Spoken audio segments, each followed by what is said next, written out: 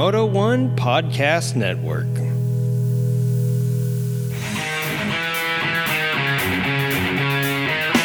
You're listening to Creative Riding Motorcycle Podcast, the podcast that's kind of like a bad rash. We come back every week no matter how hard you try to stop us.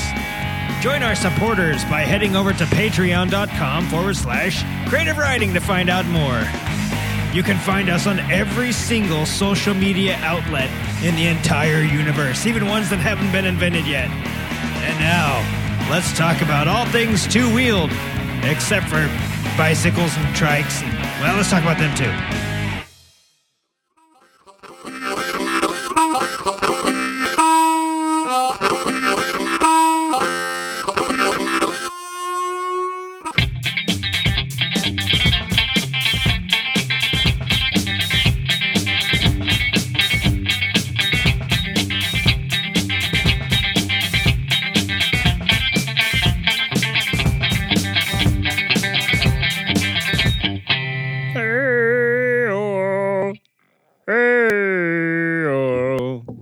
Why am I cutting out? All right, everybody. Oh, what's going on? Uh-oh. Check. 1, 2, 9472. There we go. Check. Okay. I might be cutting out. Something's going on here with the audio. Hey, everybody. This is Junk Fourth T. Tubergons. That's not my real name. But that's what I'll call myself today. Hey, I'm going to tell you something. Let me do it in stereo. Hey, everybody, this is Junk. Let me do it in stereo. Yeah, okay. All right, well, I have two microphones here up to my face. One here and one here. I think you know which one I like better. This one makes me sound kind of idiotic, and this one makes me sound badass. So, maybe that's what there we go. Maybe that's what the problem is. Anyway, listen, everybody. I just want to say hi. Welcome to Creative Riding. I wasn't here last week. I don't know if you noticed. Nobody seemed to care. But old Junkie Turbogongs did not release a show. Last week, we were on the Nokomoto podcast. So there you go. What am I trying to say here to myself and to everybody listening? Well, first thing I want to say is I hope everyone's been having a wonderful week, motor-related or not. What? Oh, no. Check. Says I'm still here. Okay, 1297. Check.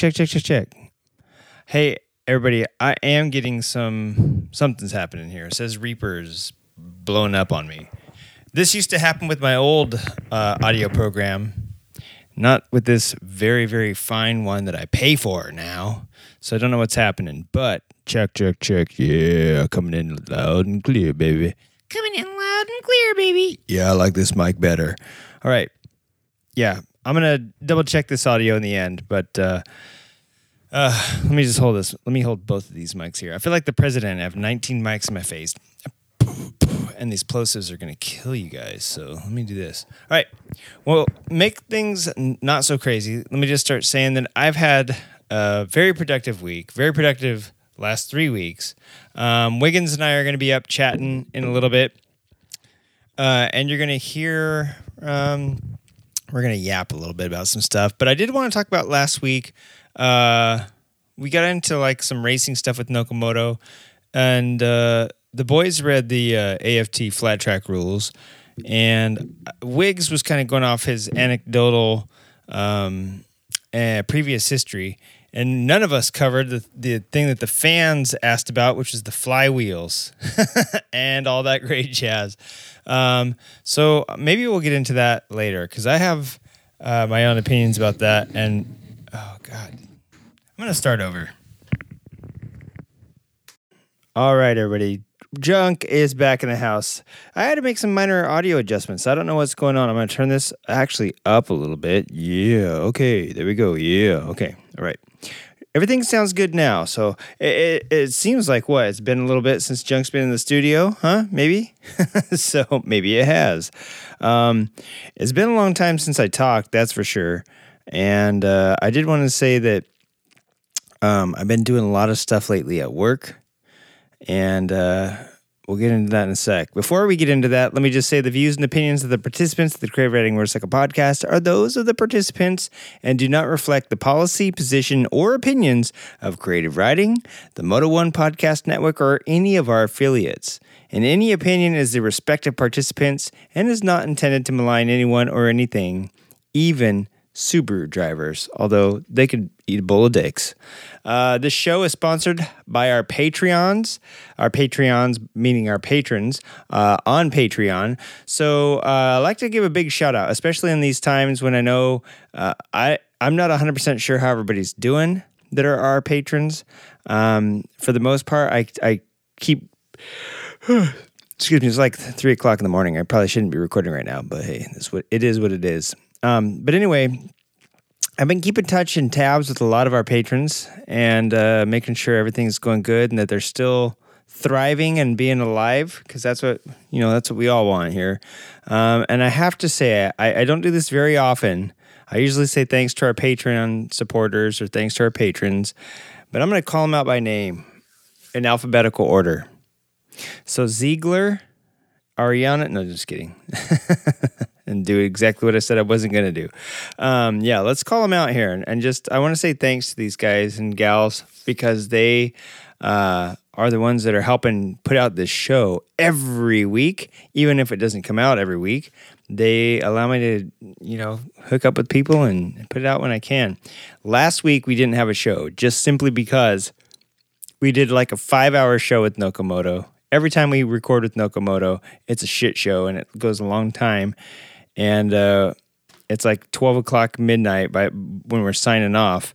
And so I know Wiggins hasn't had a whole heck of a lot of time lately, and he hasn't been doing anything motorcycle-related. I've been busy out the wazoo, only doing motorcycle stuff, so busy that I barely had time to squeeze in a podcast with Nokomoto, let alone one for Creative Riding. So... I do appreciate the folks that help us make this show, and I think as busy as I am, I would like to fulfill their, they pledge money to us every month, and so I would like to put out 4 shows, 5 shows a month, however many weeks end up being in that month. So these guys and gals help us make it happen, and we have Chris, who is our newest patron supporter. And I would like to say, Chris, you still have some stuff coming. We used to have an old Chris. Old Chris is done and gone. He's got his own show now called So You Want to Ride a Motorcycle. And I think he still does side shows with Loud Pipes. I haven't listened to those shows in quite a while, but I do tune in now and then when I have some free time, I'll binge listen. So it's different Chris. That was old Chris Geis. This is new Chris. No Nitrous Chris. He's been a long time partner of the show. He was one of our very first OG listeners from Wisconsin, and now he's a patron, and I'm very, very proud of that, as is Mr. Chad, who's also been a long-time Patreon supporter. We have Jerry, we have Phil, who is also pretty new, Corey, Danger Dan, Chuck, Matt, Narissa, Mike, who is also pretty new, Ray, and then the OGs, the double OGs that told me to start a Patreon account, Paul and Lance up in Canada. I think we used to have Chris Geis, like I mentioned, and we used to have the gentleman in Maine, Rob, for a while, and I think we had somebody named Molly just for I think she was a Patreon supporter just long enough to get a sticker, and then she bounced. But we still appreciate it. Ray actually has some listener email that he sent us this week, so we'll talk a little bit about that. And Danger Dan, he's been supporting us forever, and he has his Danger Dan's Talk Shop, I believe, is his podcast. Like I said, I don't listen to every single motorcycle podcast. There's too many of them to do that nowadays. But thank you, Dan, for supporting us. I'll have to check out your show sometime. So thanks, everybody, for your continued support.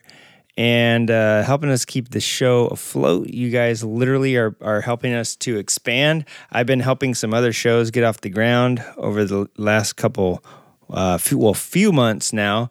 And so Phil said that he didn't know that Moto Twins was out and in the wind. I think I told our patrons about it a long time ago in like some patron-only episode that I floated out there. But yeah, that's one of our new podcasts on the Moto One Podcast Network.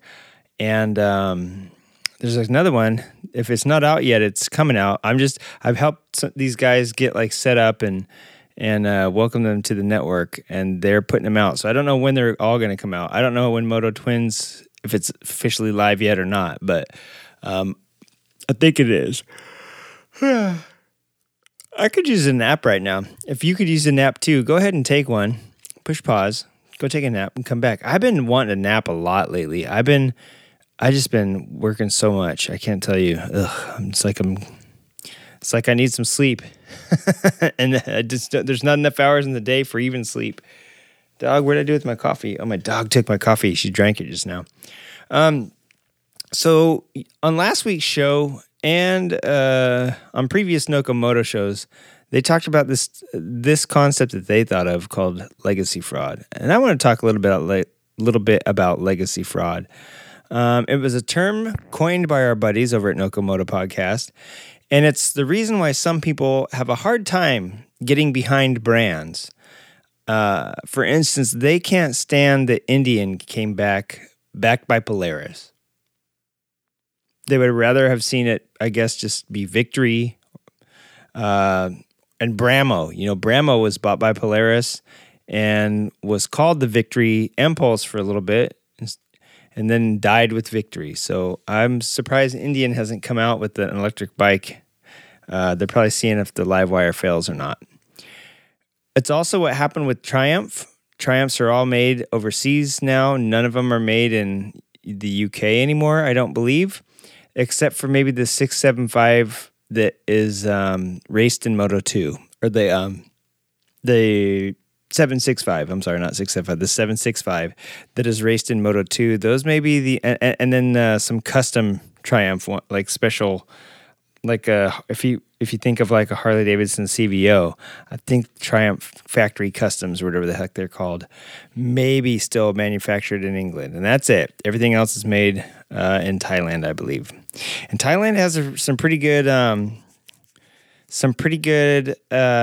manufacturing and stuff, and it doesn't mean that it's still not Triumph, but Triumph already wasn't the Triumph of like the 1970s. Well, you know, Triumph started in 1901 when Indian did, and several other brands like, I don't know, there's a whole ton of them like that I can't think of right now, but I have this whole book of classic motorcycles. The people that were bicycle and wagon builders started building motorcycles as like a replacement for the horse. So yeah, a lot of people started in 1901. I just can't think of all of them off the top of my head right now. And Triumph ended like in the 60s, I want to say, as we knew them. Came back in the 70s or 80s and has already kind of like undergone another change. So, I mean, what is legacy fraud? Triumph technically isn't the same Triumph that it used to be. And Norton, same thing. Norton went out of business and came back and now has gone and was poorly managed and has gone out of business again. The Ariel Atom, which is a little car. We all know the Ariel motorcycles, like the Ariel Red Hunter and the Ariel Black Shadow or something like that. Am I thinking of the Vincent? What was the famous Ariel? Was there an Ariel Black Shadow? I don't remember, but there was some really cool Ariel motorcycles and I think three-wheeled cars, you know, back in the day. And the guy that bought Ariel or bought the rights to the name made the Ariel Atom. So I'm just wondering, you know, not to keep going on about who used to be motorcycles and who isn't. I'm just saying that a lot of people have a hard time accepting the return of some brands. They find it hard to swallow, most notably Norton in the UK, because it was such a pride. When you think of a Norton Commando and you think of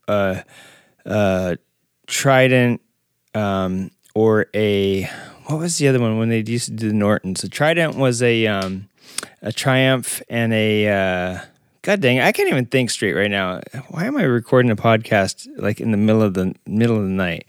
But they had the Tridents, and then they had the Norton / Triumph, a Trorton, I don't know, a Nortumph, but they also had Nortons that would cross over with other stuff too. So there was a rich customizing that went across in the speed wars in England back in the 60s, where they would throw some, a Norton featherbed frame with like a Triumph in it. How come I can't think of what a fucking Trident is? I'm just spacing right now. But anyways, Norton made some really good bikes. My friends got some really cool Norton Commandos. And when you think of that, you think of like the cool, fast Harley Killer. Norton was known as Harley Killer. And now Norton is just making like V4 super bikes that are all chrome. They're like the DeLorean. If DeLorean met Britain, that's basically what Norton was. And then they were just like poorly managed, and just like Buell, when a racer tries to run a company, it's very, very hard, right?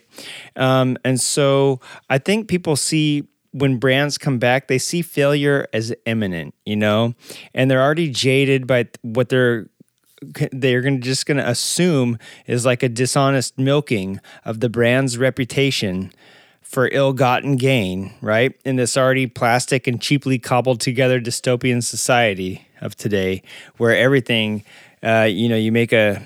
you bring back a toy from the 70s and it's like all plastic now when it used to be all metal, whatever, stuff like that. I feel like people just expect everything to be cheap nowadays, and you can't make anything good for a decent price point nowadays. And I just feel like everybody already expects everything to fail. And when you bring it back, it's not the real thing anymore. My question too comes with, what does make a brand? I was thinking about rock-ons the other day. You can call them roke-ons. I'm going to call them rock-ons because Ole Swenson, or whatever the hell the salesman's name, Ola Larson, I think was his name, who bought the Nesbitt motorcycle from the Nesbitt company. He was their number one salesman. He bought the motorcycles from the Nesbitts, or Nethercuts. I forget what the hell their name was. I think it was Nethercut. And he said, "Hey, I'm your number one salesman. I want to take the company over, move it to New Hampshire or freaking, I don't know, somewhere like that, Connecticut. I have no idea." He had a ski resort called On the Rocks, and so he wanted his motorcycle company to kind of reflect that, so he called it Rock On. So that's where rock-ons come from. And so a lot of people call them roke-on. They think they're made in Russia. They were designed here by a crazy man in San Bernardino, of all places. This crazy guy that, in the 50s and 60s was like ever since the 40s was just like an entrepreneur, crazy inventor guy. And he's the one that invented the two-wheel drive motorcycle and sold it the rights or whatever, manufactured it for the Nethercuts, who moved production over to like the west side of LA in Sylmar or something like that.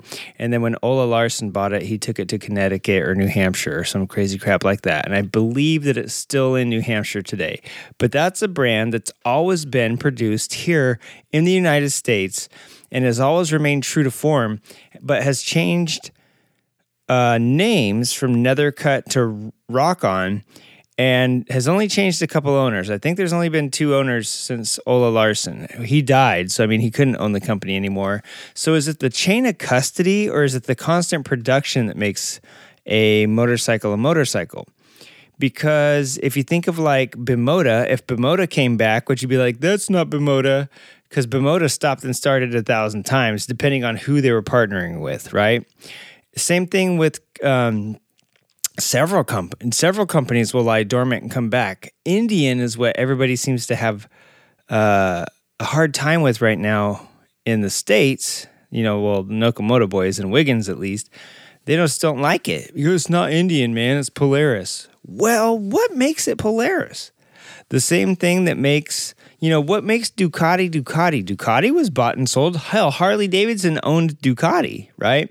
So I wanted to talk about what makes a motorcycle brand. And I'm going to use one of my favorite old brands as an example. It's a little bit obscure. It's not quite like Hodaka, but it's in that realm. I want to talk about Cagiva. If you've never heard of Cagiva, they're similar to Ducati. They're similar to every other European manufacturer out there.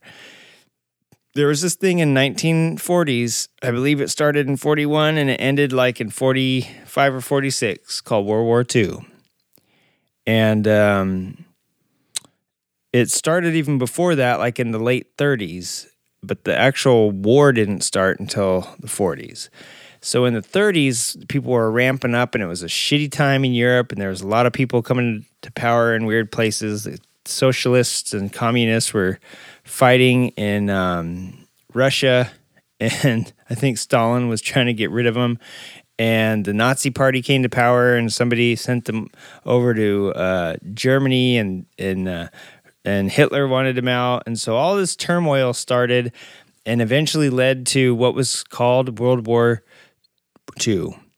And brands like Ducati, who were Italian, if you know who Benito Mussolini is, you know that he liked, he would got in bed with the Germans, right? And he was a crazy dictator, as was Hitler. So they had this great Axis power, and they were taking over Europe together, right? So Ducati made radios, and that's what they were using to send all the little bad messages during World War II for the Axis powers. So guess whose factory got bombed? That's right, Ducati. And so after the war, Ducati's like, listen, we are going to make motorcycles because people need to get around for real cheap nowadays, now that our entire region, not just our country, but the entire European landscape has been bombed to shit, and there's not a whole lot of good stuff remaining. We're rebuilding, and everybody owes people stuff for this and that. By everybody owes people stuff this and that, I'll tell you right now, I believe BSA and Harley Davidson got a piece of DKW. Is that the name of that German company? There was like a little German two-stroke company that I believe made the two-stroke rockets that the Germans were using, and like the V2 or some shit like that. And that company also made motorbikes, and as part of war reparations, Harley and BSA did not split up the company, but they got the rights to some of their patents and stuff like that. So Harley started making two-strokes. Of course, we know Aramaki and all that stuff. But there's another little company, or, a lot of little companies didn't start out as motorcycle companies till after this shit happened, till after the war. And it's because they were doing stuff before that. And so after the war, a lot of people started, considering motorcycles and things like that. And a lot of motorcycle companies that were making motorbikes got bombed to shit because they were giving motorbikes to the bad, who we consider the baddies, and we were the goodies. So our motorcycle companies won, their motorcycle companies lost, and we've kind of moved on from there. So Cagiva was one of these companies that didn't really do anything like Ducati. They started out similarly, though. They weren't making, to my knowledge, they didn't come around until the 1950s, so well after the war. So it's not like they were making stuff for the war effort or anything like that. But they made metal components. So they were like some sort of like manufacturing company in the 50s. I believe in 1950 they started. So similar to Ducati, similar to even Honda. Wasn't Honda making motors for somebody else until he's like, I want to make motorbikes and cars for myself, right? I think Honda was making like piston rings or some shit for some company. But just like everybody else that starts out, they all started in another industry first, right? And so Cagiva is no different. They started out, like I said, as some sort of like metal component makers. I don't know exactly what they made components for. I just know that they were like a production, little fabrication shop making stuff. And right around 1978, they turned to motorcycles. If you know what happened in the 70s with motorcycles, you'll know that that's when Europe brought motocross to the States. We had scrambles like in the 50s and 60s and the early 70s, and motocross got brought over right around that time. Early to mid 70s. We quit calling them scrambles because Europe was calling it motocross, and they weren't saying it like that at all, but that's how I'm going to say it. So anyway, they brought motocross over, and so Cagiva was like, listen, man, let's get into some motorcycles. So the Sun, I believe, turned to motorcycles. 1978, great year to get into motorcycles. The CB was already out. Frickin' 78 was the year that heavy big bikes started to come out, and we're moving away from 125s, 250s, 350s, even 500s that were like, that was a cruiser back then. And all of a sudden the big boy, the CB 750 and the Z1 comes out, right? And so 78 is the year that things start to rocket up. I believe the Commando was out a few years before that as a 750. So 750s and 1000s start becoming the thing, and the rise of the super bikes begins, and the UJMs for that matter. So what a perfect time to get into motorcycling. Motocross has just taken off or has come to the States and has taken off. So there's a new market opening up overseas for these guys. And Cagiva stands for just like there's a lot of portmanteaus. I believe Moto Guzzi was one. And Cagiva's one. There's quite a few. Hodaka, Pabatco, Bultaco, Bultaco maybe not so much, but all these companies are sort of like portmanteaus of something to do with either the person's name or like the people's and the founders' initials and all stuff like that. So, I think Bimota was like that too. So to make a long story short, Cagiva was built by the Castiglione family in Varese, which is some sort of like manufacturing municipality in Italy, from what I've come to understand about it. So the Castiglione family, founded by Giovanni Castiglione in Varese, so that's how you get it. Ca is Castiglione, the GI is Giovanni, and the VA is Varese. So Castiglione, Giovanni, Varese. That's Cagiva. And they bought, this is funny, in 78. So I was telling you that Harley Davidson had a little thing in World War II where they got some of the rights from DKW. I swear it was DKW. I can't remember 100% what the name of the German company was, but they manufactured little two-stroke bikes and stuff like that. And Harley got a part of them, and then maybe as part of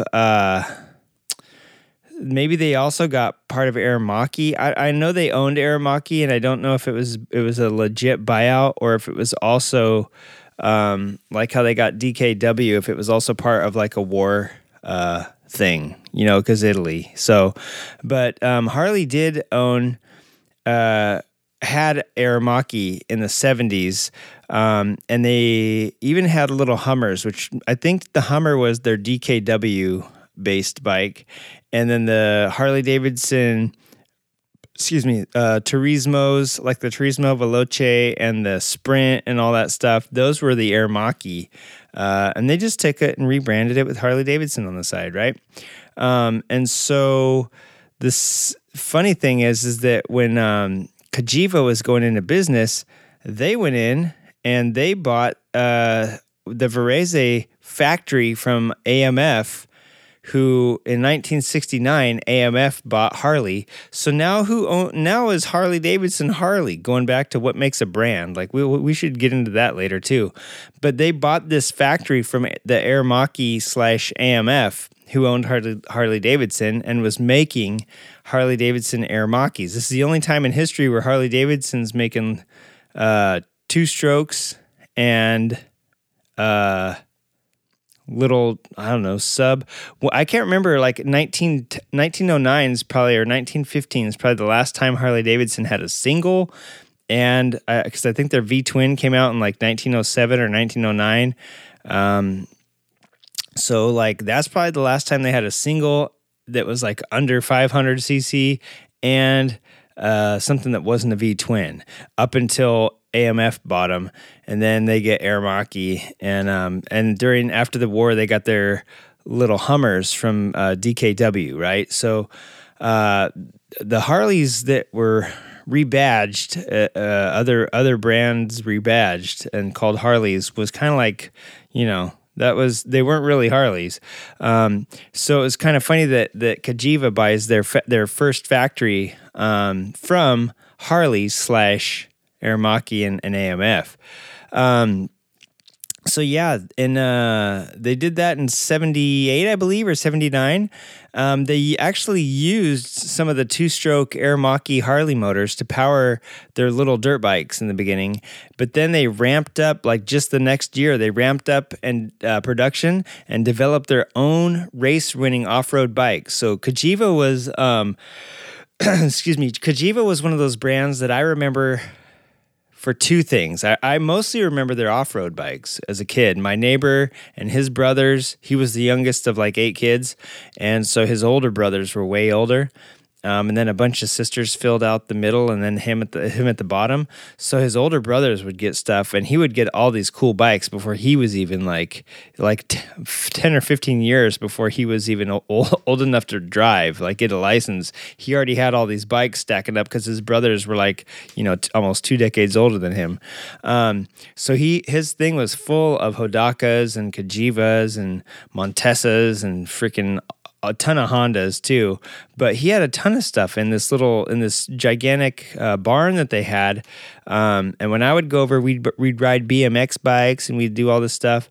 And then we would, hey, let's go ride my 110 ATC, the child killer. Yeah, he had a few of those, and we'd go ride them around, and we'd always be wrenching on them and fixing the pull starts. And he taught me how to work on a lot of stuff, basically. He was like by 10 years old, 10 or 11, this dude had already rebuilt more motorcycles than I had ever seen, and 3-wheelers and all that crap.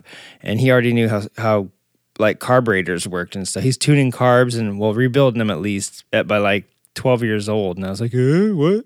I didn't even know how to wipe my butt right at that age. And here this kid's like rebuilding stuff. So we had a lot of fun together, but that's where I saw Cagivas. And due to where we lived,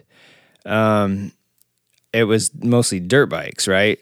So I did not know that they really made like super bikes and stuff until later in my life when I was like, oh shit, Randy Mamola raced Cagiva 500 like in GP, you know what I'm saying, before it was called MotoGP. So they did do quite a bit of things with Cagivas, but their big deal was, they started out doing this dirt bike thing. Then they moved, in 83, they kind of pulled a Bimota, and everybody did it a little bit. They were using Ducati motors, the 4-strokes. So they're moving away from 2-strokes and getting into 4-strokes in the early 80s. Between 300 and 1,000 cc Ducati motors to enter the road-going market. So they were getting away from motocross bikes and started doing road stuff. And in 1985, they just bought Ducati outright. So is Ducati still Ducati? I mean, they're still the same company. They kept Ducati actually in Bologna, but they used Ducati motors in their bikes, like the 650 Elephant and something else. They had I don't know this personally, but I read online somewhere they had something called like the Blue Wing or something like that, or like the Blue Sky or something. So they had this crazy bike that they were using Ducati motors in. The Elephant is one bike that I really remember. I bought my son a shirt when he was a little kid that had the Cagiva, and it had a big old elephant on the front. And I was like, man, I love that shirt. I wish they made it in my size, but that was like one of the first bikes I ever saw from Cagiva was the Elephant. So Cagiva buys Ducati outright. And now I ask thee, you answer to me now. In 1969, did Harley-Davidson cease to exist because AMF bought them? Because in 1953, sure, Indian went out of business, but DuPont, like paint company, bought them. I could tell you, like, Snap-on owns a bunch of stuff. I think Snap-on owns some companies. Yeah, we'll get into all this. This is what sparked my thing. This legacy fraud. I really started to think about it, and I was like, is it really legacy fraud? Like, Indian is Indian, no matter who owns them. Just like Ducati's Ducati, no matter who owns them. And Harley was owned by a different. Actually, listen to this. Harley was bought by AMF in 1969. So from 1901 to 1969, poof, Harley's gone. They don't exist as Harley. They're AMF now, and they got sold back to a board of 13 investors. So are they Harley-Davidson anymore? I can tell you, I think Willie G is their was their chief styling guy. So he worked for Harley, but he didn't own Harley, and he was like one of the only last Harley-Davidson relatives that's working at that company, as far as I know. I mean, there might be the cousin of a cousin of a cousin of somebody that's still there, but the CEO, the board of directors, it's not owned by a Harley or a Davidson anymore. It's owned by the investors and the board of directors, right? Just like AMF bought it. So is Harley really a company? Did Harley end in 1969? Just like Triumph ended, and all these other people that end. Hell, I think Mahindra's company bought Jawa, for Pete's sake. And I know that TVS just bought.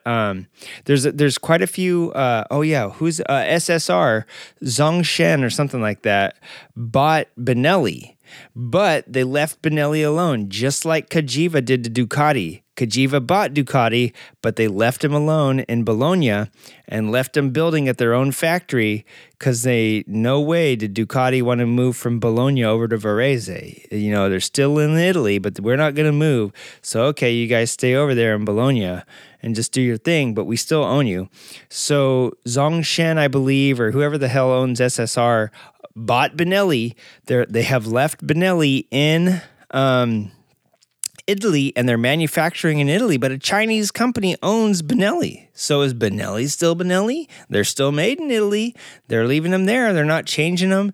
They're not bringing them to China and shipping them out here, or shipping them back to Italy and selling them. And a lot of people are claiming that the Harley-Davidson streets are made in India and shipped here. There's got to be some that are made here. Come on. There just has to be, right? Like, just because you're making a bike for another market, Harley-Davidson has a few factories. They have some in Brazil.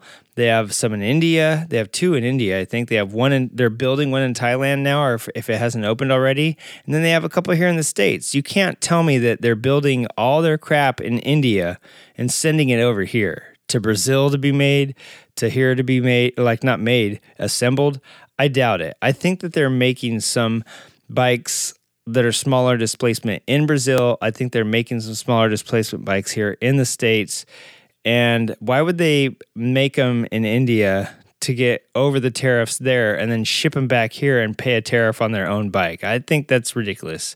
You can't, I don't want to, I'm speculating that they make some of the smaller stuff here. But what I'm saying is that it doesn't matter. To me, I ask you now, what does it mean when you say that this brand is this particular brand? Is it who owns it? Is it the length of time they've been in production? Like, what makes a brand a brand?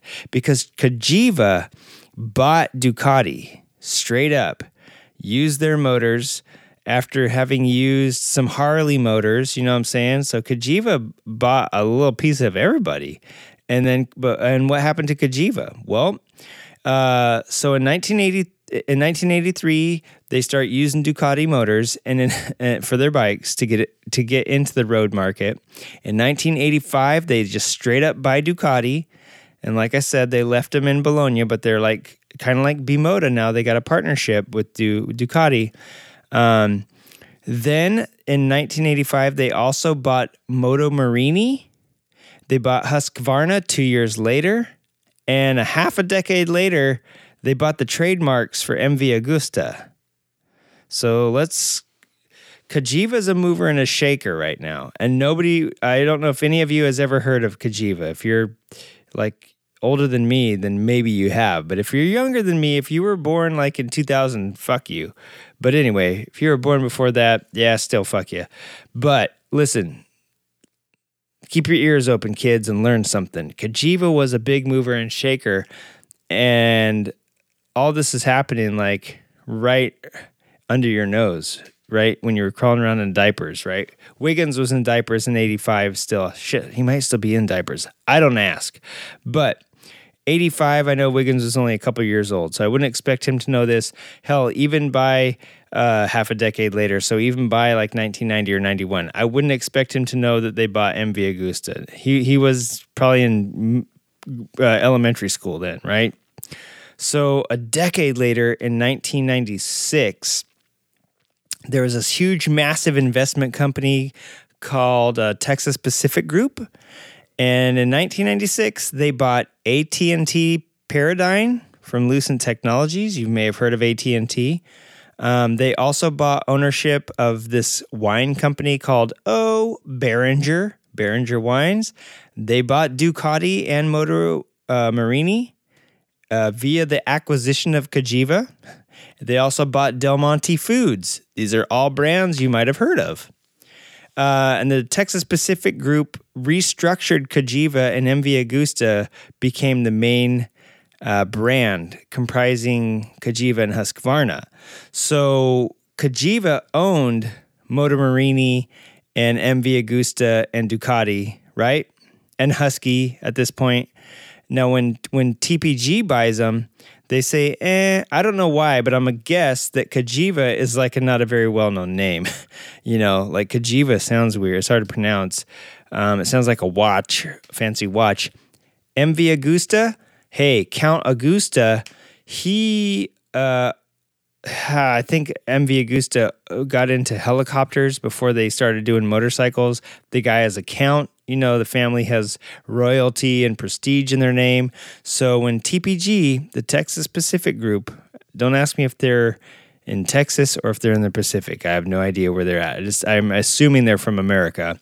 When they buy this thing, when they buy all these companies, they're an investment group, and they want to make sure people know, feel prestigious, I guess, about their assets. So instead of this weird company named Cagiva that owns Motor Marini and Husqvarna and Ducati and all this and that, and MV Agusta, we're going to make MV Agusta the main brand, who owns Cagiva and Husqvarna and some people that you may have heard of or may have not, but every MV Agusta has like Count for their CEO or their founder.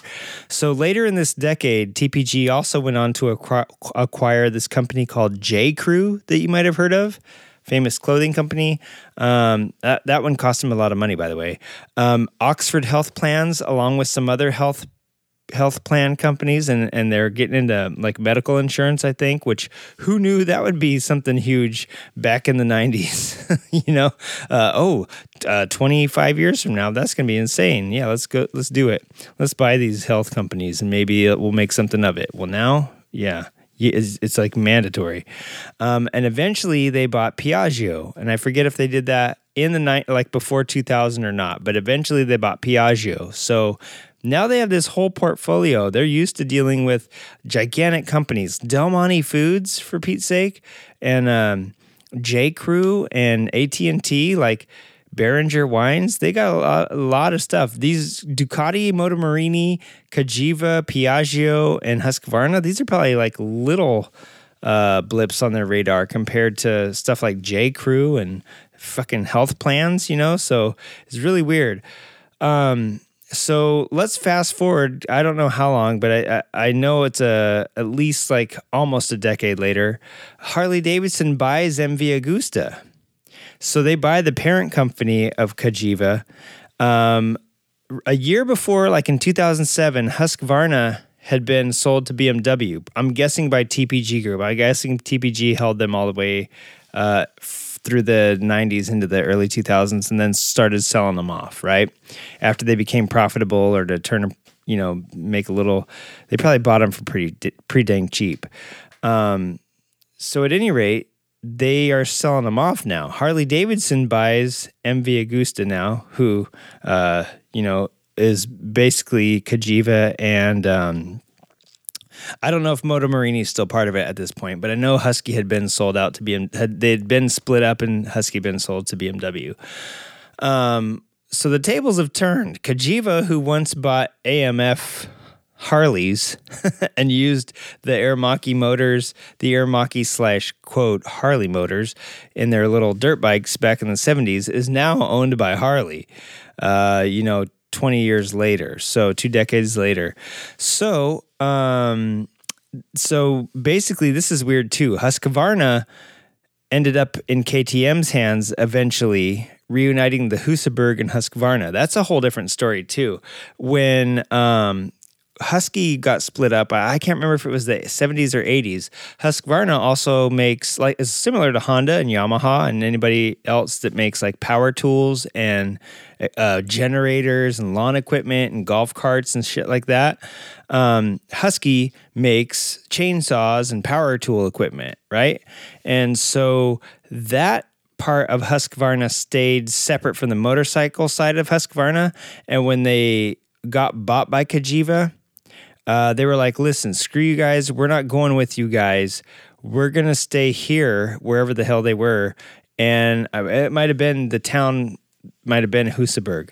And they said, listen, we're not, the Husqvarna power tools thing, that can go with you. But when you buy the motorcycle Husqvarna, you can have it. And we're not moving. We're going to stay here, and we're going to spin ourselves off and call ourselves Husaberg. And so Husaberg and Husqvarna was basically the same thing. It was just that Cagiva owned the rights to the Husqvarna motorcycle company. So the actual Husqvarna motorcycle company that still stayed there was like, shit, we got to call ourselves something. We don't own the rights to our own name now, but we're not going with those assholes and making motorbikes. We're going to stay here and make Husabergs, right? So when KTM bought them from...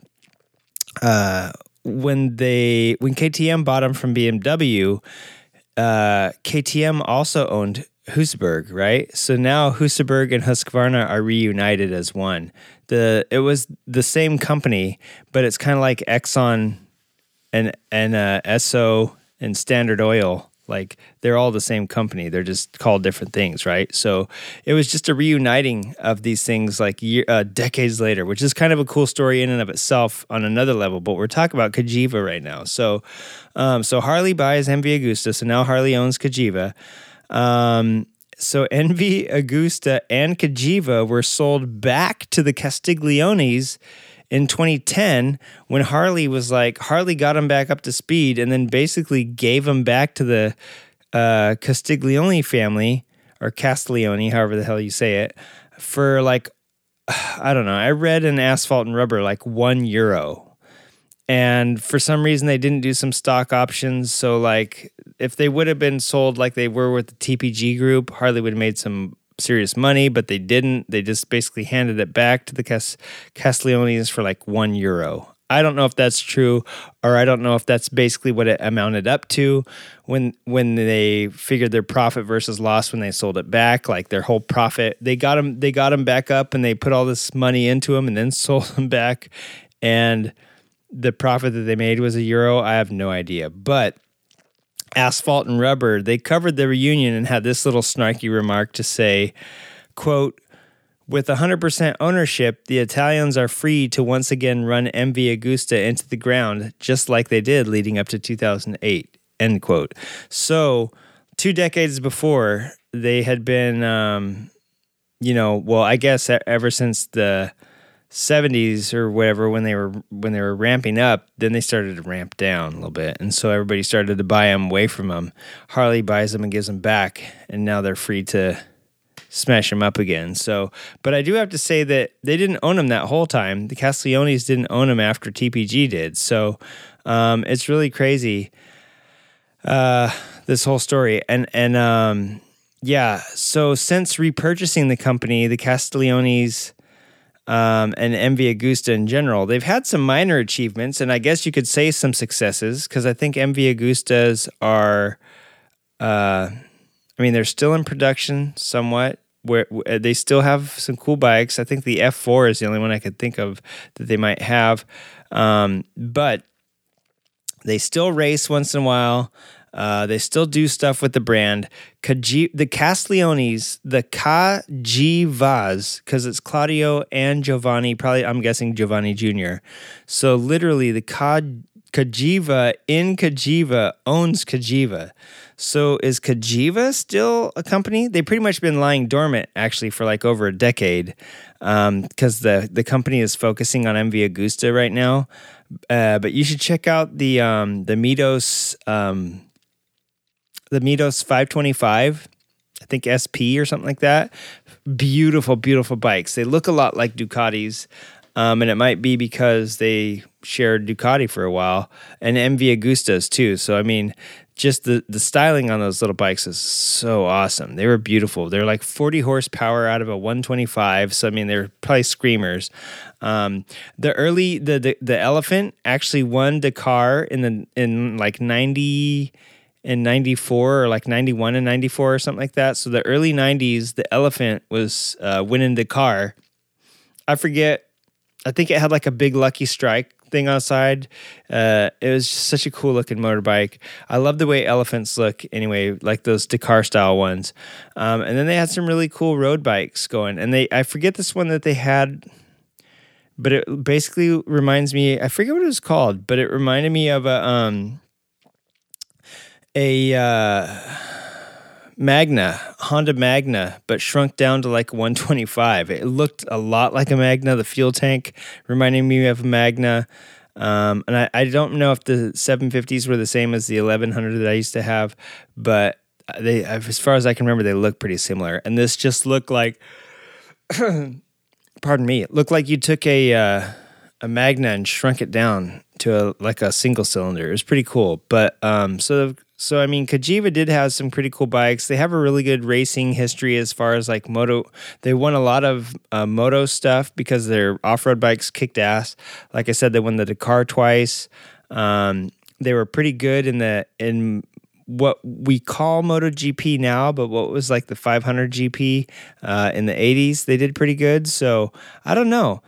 To me, it's a story of what if the Hendys, like here, what if the Hendys came back and bought, or even the Headstroms came back and bought Indian? One of those guys bought, one of the family members bought Indian. Would it make it Indian again? Like, I don't know what the legacy fraud for real. There's like a whole bunch of stuff that's been happening ever since motorcycles were built. When motorcycles were very first built, they were not built wholly by even the Harley Davidsons. They were, and Indians, everybody, they were like sending stuff out back then, just like OCC choppers. They don't build everything. They had a frame builder, and the frame builder would send them their frames, and they'd slap their, they'd slap their crappy sheet metal on there, or maybe they'd build the frames and buy the motor. Obviously, they're not a motor foundry company, so I mean, they're not making the motors literally. So yeah, I don't know. It's weird. Like, even ever since motorcycles were first invented, nobody has ever made every single component in-house at first. And even if they did, nobody is still alive from 1901 that's still running the companies, all right? So it's been passed off to either a board of directors or investors or even a long lost relative. But I can guarantee you, if you go look at Harley's board of directors, they have it on their website. Go look. I don't think any of them are named Davidson or Harley. And so since 1969, has Harley been pulling legacy fraud? Since 85, when Cagiva bought Ducati, is Ducati pulling legacy fraud? You know what I'm saying? Like, this legacy fraud term, I thought it was so brilliant when Nakamoto brought it up, but then I thought it's a little bit harder to put our fingers on when you start looking at who owned what and what has been what. And then you take brands like Bimota. Bimota just manufactured frames, for Pete's sake. They didn't do any of their own suspension.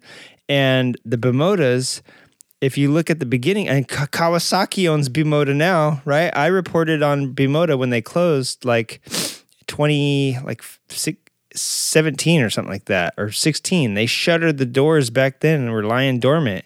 Kawasaki just bought them. So Kawasaki owns them, but is it still Bimota? Because Bimota always used different people's stuff. The only thing they made was like their frames, and then they threw everything else on it. It was like a kit bike. It's like a RUF. If you're into Porsches, it's like the company RUF. You know, they might use a Porsche power plant and then make their car around it or whatever the hell they do, but they don't call it Porsche anymore when they're done. The SB 3, is that my favorite bike from Bimota? I really like the SB3, but I also like the DB 1 and all that stuff. So the SB was Suzuki Bimota, and then 3 was like third bike or whatever that they made with that configuration. So SB was when they were using Suzuki motors. The DBs was when they were using Ducati motors. Now is it going to be KB? And I can't think of if they had any other partnership besides Suzuki and Ducati. I just can't remember any other Bimotas starting with anything other than S and D, but I could be wrong. You know, maybe there was another one that I'm just not thinking of right now. But now are they going to be the KB because Kawasaki bought them? Are they going to have Kawasaki motors in them? So yeah, what was Bimota ever anyways is I guess my question. Were they even a brand? So yeah, when I start thinking of legacy fraud and I start thinking of some of the other things that we've been talking about over the last few months, and I listen to Nokomoto ramble on, and they have us on and talking about it, it just makes me think maybe we need to rethink what is a brand. And at the end of last week's show with them, I told them they should be proud because right now Indian, despite if they think it's legacy fraud or not, it's the brand's name, and it's been owned by different people since frickin' George Hendy left the company right before, about 10 years before they went out of business anyway. And him and fucking one of the Harley guys went and were cattle ranchers together, like in Montana or some shit. And they're probably next to Teddy Roosevelt, who failed to be a good cattle rancher. But they were like good buddies, and they went off and did cattle ranching together. It was either one of the Davidsons and Hendy and George Hendy, or one of the or William Harley and George Hendy, went off. I know they were buddies and they talked all the time, and they went off to cattle ranch together and filmed Brokeback Mountain Mark 1. But at any rate, he was out of the picture long before. So just like Harley Davidson, nobody named Harley or Davidson, I think, was at the helm after they died in the 40s or 50s. The last ones died like in the 50s. And after that, it was just like CEOs and presidents. And then 69 came and AMF bought them. So is Harley pulling legacy fraud? I don't know. You think about it. You get back to me and let me know what you think here on the old Creative Writing Podcast. Let me know if Ducati is also pulling legacy fraud. And let me know if Cagiva comes back in. Cagiva being owned, and MV Agusta, who is not owned by Count Agusta anymore, but is now owned by the Castigliones. Let me know if Cagiva comes back in, since the original fucking guys that started the company, even though it's been out in the big wide world and come back to them full circle, if they started up again, is Cagiva pulling legacy fraud? It's the same motherfuckers that started it that would be restarting it. So is that legacy fraud? That's like one of the Harleys coming back from the fucking dead, and or William Davidson, and pulling off a Harley buyout with ghost money, right? So, and the same thing with like if Count Agusta, I think he's dead, but one of his son, or something like that, or his daughter, or even his mistress, I don't know, comes back and buys MV Agusta. So I don't know. You tell me, like if there's anybody that's not pulling legacy fraud, it'd be if Kajiva came back into business right now, to me, because it's the goddamn Castigliones, the actual people that started it, that bought it back. Buell, Eric Buell, if you're out there listening to the show, I know that Buell is not, you can't use that. You can't use your own name because it's been bought and sold, with the rights to the company, and that and by Harley owns it, and I don't think they're ever going to let it go. Buell Motorcycles then came and went, and you can't use that. Then EBR, you can't use that.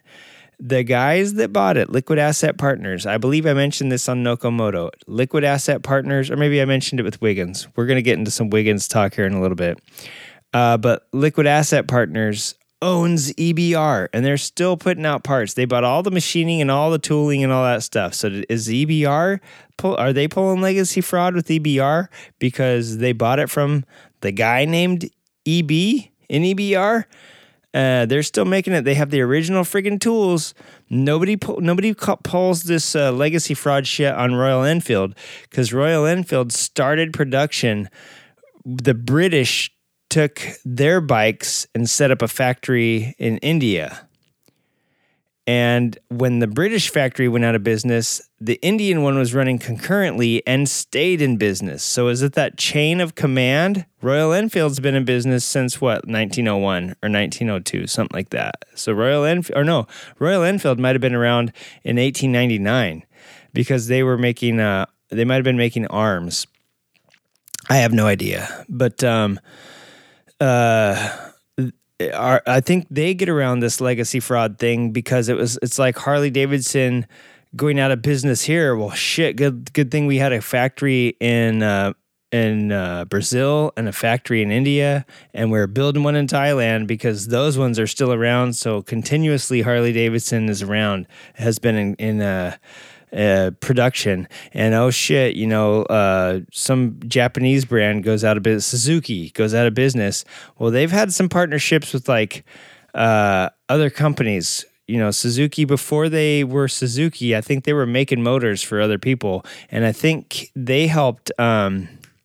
Hyosung helped Suzuki, so maybe Suzuki goes out of business and Hyosung's still in business, and oh shit, we're kind of still in business via Hyosung, whatever. So this chain of command bullshit and this legacy fraud, you tell me how it works, you tell me if it's a real thing, and nobody calls Royal Enfield out on it because they used, my friends, like 2003 Royal Enfield used the same tooling from 1958. And they didn't change until 2014 when they totally redid all the factory and went to fuel injection so they could start passing emissions and be sold worldwide. My friend had to buy his Enfield on the gray market to get it into California. And it had to have a certain amount of miles. It had to be a certain amount of years old and kind of be exempt from the smog laws to even get it into California. So when he got that bike and I looked at it, you could tell it was stamped on an old shitty thing from like 1948 or some shit like that, or 1958. The tooling hadn't been updated since then, and you could very well tell. So talk about not legacy fraud. They were literally using the same tooling and stamping and worn out shit. That's why their stuff had quality problems. Is it was OG, it was legit as hell, but it also was very, very worn and not very well, I wouldn't say well maintained, but just shit wears out over time. And so the stuff was aging, the machinery they were using on it. So that's Royal Enfield totally gets a pass on this legacy fraud shit because they literally have existed concurrently with when the British factory went down, the one in India stayed open. And that's why they're considered an Indian brand, even though technically that was taken there by the Brits. All right, enough of this. Let's get into I have a little bit of listener mail. So Ray, one of our patron supporters, says, "Hey, Junk." Actually says, "Sup, Junk. Sup, Junk. Long time no chat. And that's true, Ray. I hope you're doing good up there in Portland, and I hope everything's working out for you. I'm in great need of all knowledge of cam timing and cam chains. I just did my valve clearance check of my Tiger 800, and I got all the shims I needed after having to go to the dealership 3 times and taking off the cam ladder so many times I could do it in my sleep. I got the fuel tank back on and started it up. It sounded okay, except the cam chain was making a racket. I thought it was just the tensioner needing pressure since the bike had been sitting for a few days, but letting it run for about 45 seconds, it still sounded really loose. Followed all the steps when reinstalling. I used Muddy Sump's YouTube videos for reference, and I made marks on the chain and all the cam gears at top dead center when I went to put the chain on, so it'd be super easy. But when I turn the motor by hand, the tension is fine at top dead center, and the marks I made line up perfectly. But when I first put it back together, but at one point the exhaust side opposite of the tensioner becomes somewhat loose. I'm not sure if it skipped a tooth, has a bad tensioner, or if the chain could be bad. It's only got 25,000 miles, and it's been well kept by the previous owner. My last resort is to have it brought to my friend's shop, which isn't ideal for me right now. If you or anyone you know has some insight, it would help prevent me from going outside and finding someone to cough directly into my face, so I won't have to deal with the valves and cams anymore. So, Ray, and it says, sincerely, Picky Cam Man, Ray. I think Picky Cam Man Ray should be your blues name. I think you should start singing blues songs as Picky Cam Man. So, Picky Cam Man, I got something for you. I'm going to say this, because I did watch those Muddy Sumps videos as well. I think the shim under bucket has got to be the worst goddamn cam. It's like my least favorite cam adjustment, because you literally have to take. I've never heard it called the cam ladder, but I heard Sticky Sump calling it the cam ladder, and I got a good chuckle. I'm gonna try and tell you this like Muddy Sump talks. Okay, I can't do the accent. I'm terrible at accents, so I'll just talk like he does though. So you took the cam ladder off. I call that a cam retainer, but that's me. Okay, I can't do it anymore, but that's how I fell asleep watching the video about 6 times. What I would say, Ray, is that I would do this. There is one step that's crucial that Muddy Sump did in their video that I hope you did too.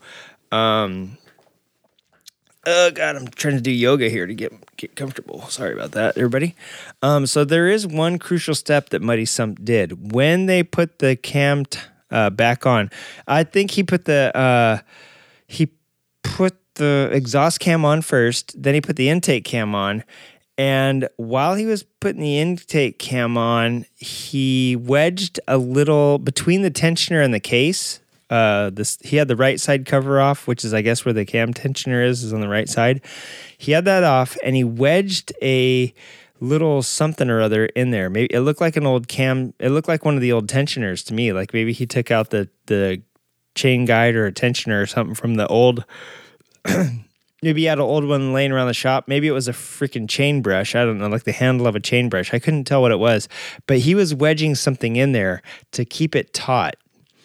I'm assuming that I saw a video on replacing your cam chain tensioner, which he also did, and it looks like it's an automatic adjuster one. Those really suck too. Having automatic adjustable ones, I mean, yay, they're quote maintenance free, but you do have to rebuild them. He showed how to rebuild the seals and stuff and do it, but also you don't get to tighten it when your chain starts to get loud.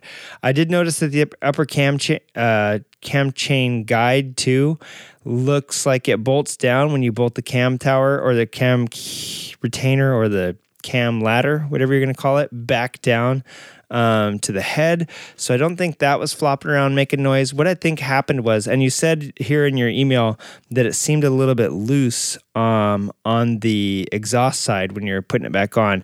And I think it's because when you were like lining everything up and putting it back on, you didn't have tension against the chain So my guess is the chain had a little bit of slack in it when you stuck it on the exhaust. If you did it exactly like he did, when you were wrapping the chain around the exhaust cam sprocket, you didn't have it pulled super, super tight.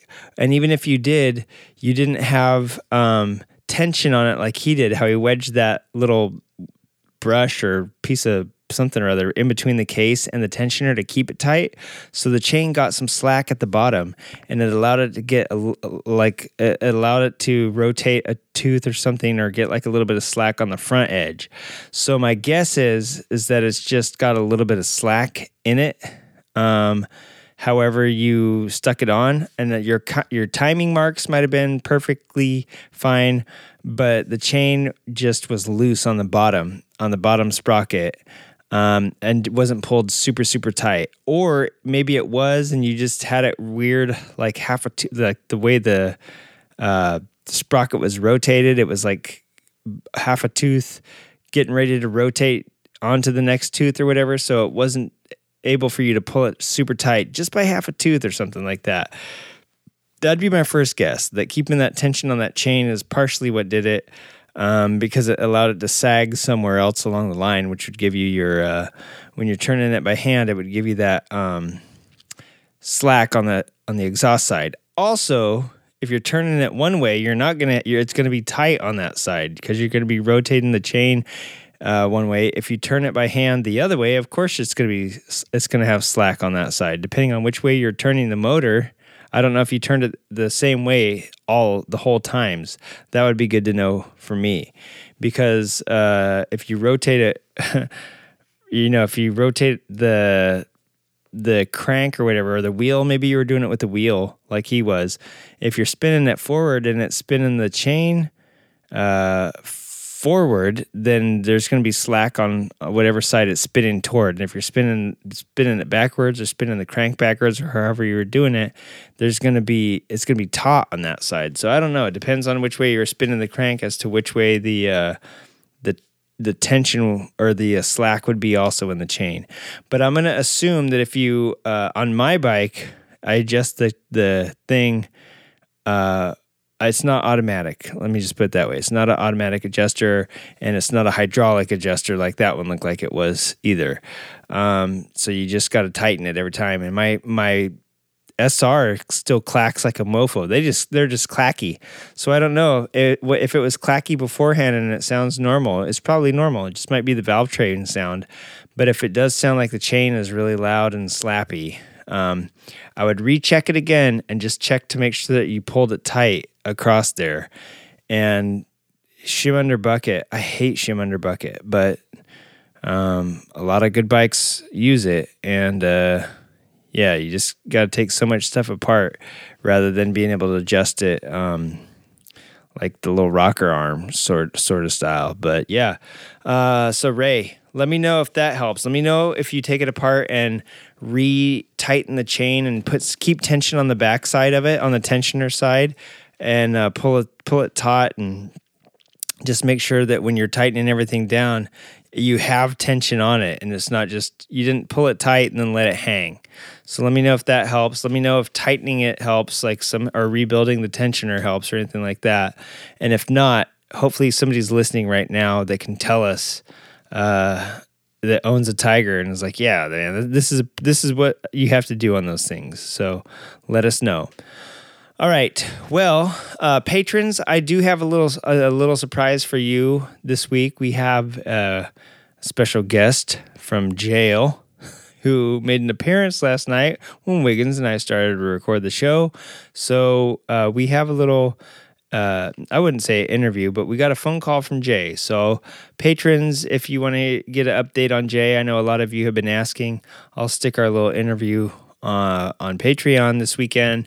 Everybody else, let's get into our little chat that Wiggins and I had and see what we talked about. And let's call it a show. You guys can get back to sleep. I sound like I need a nap. I do need a nap. I'm going to go take a nap. It's Friday. Why not? I don't have anything going on tomorrow. And if you have a mother in your life, get on the goddamn gas right now, because Mother's Day is next Sunday. And don't be in the bucket that I'm in, which is shit bucket. Don't be up shit creek in a bucket right now. It's especially with like deliveries going the way they are. I think they're still delivering like essential foods and seniors first. So even if you're ordering something nice off of Amazon or Etsy, I doubt it'll get to where you're, hoping, the way the post office and shit's working right now. But anyways, let's get into our little chat that Wiggins and I had, called a show, and then I'm going to take a nap. You guys listen to the rest of the show and enjoy your Friday. All right. Peace and grease, baby.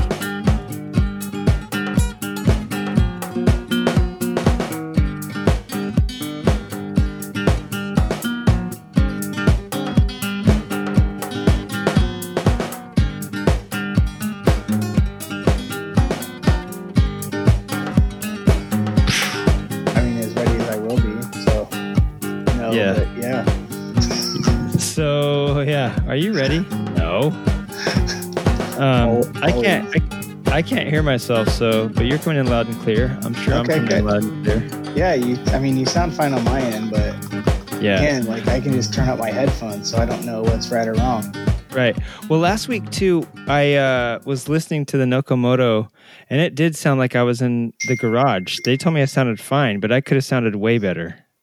So now I'm going through the mixer, and it's got some preamps and like smoothing my voice out. I don't sound like a retarded chipmunk. Well, I do sound like a retarded chipmunk, but not on purpose. So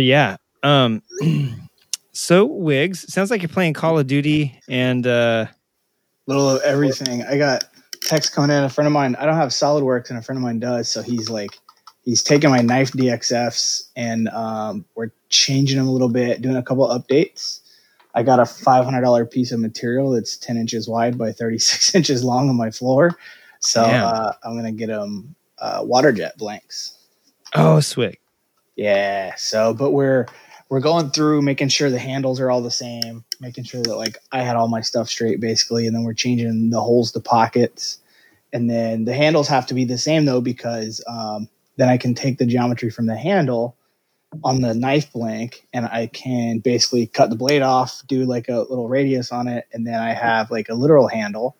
And then I can take in my G10, and I can get my G10 water jet too. Nice. So nice. I'm pumped about that because that's a pain in the butt. Have you been doing a lot of knife stuff lately?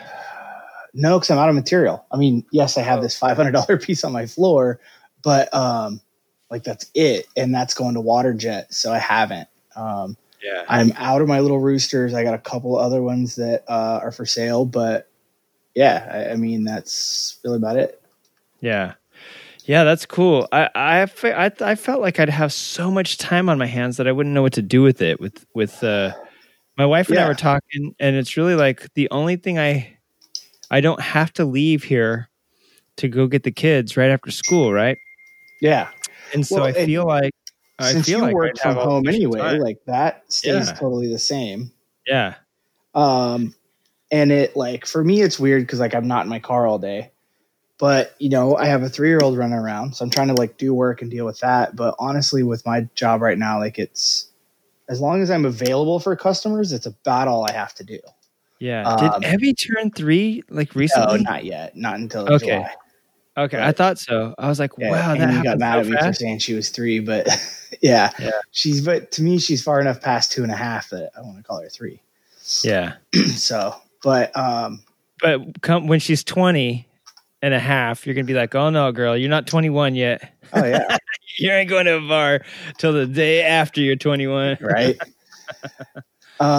So yeah, I'm busy a little bit and I do have time, but it's also I don't know. I don't really have a bike to work on. My garage is a mess. Everything for the most part's going. I'm working on so my oil bag got done for my little chopper that I've been waiting 6 months to get painted. And you finally got that painted, right? Yeah. Not the tank though, just the oil bag. Yeah. The tank is black and he's waiting on a badge to do the color, which is just real simple, red, white, and blue, old AMF stripes. Right. So I was like, well, a vinyl sticker works. I know a lot of people just do vinyl stickers and clear over them, and you can't even tell it's a vinyl sticker because they put so much clear to make it look good.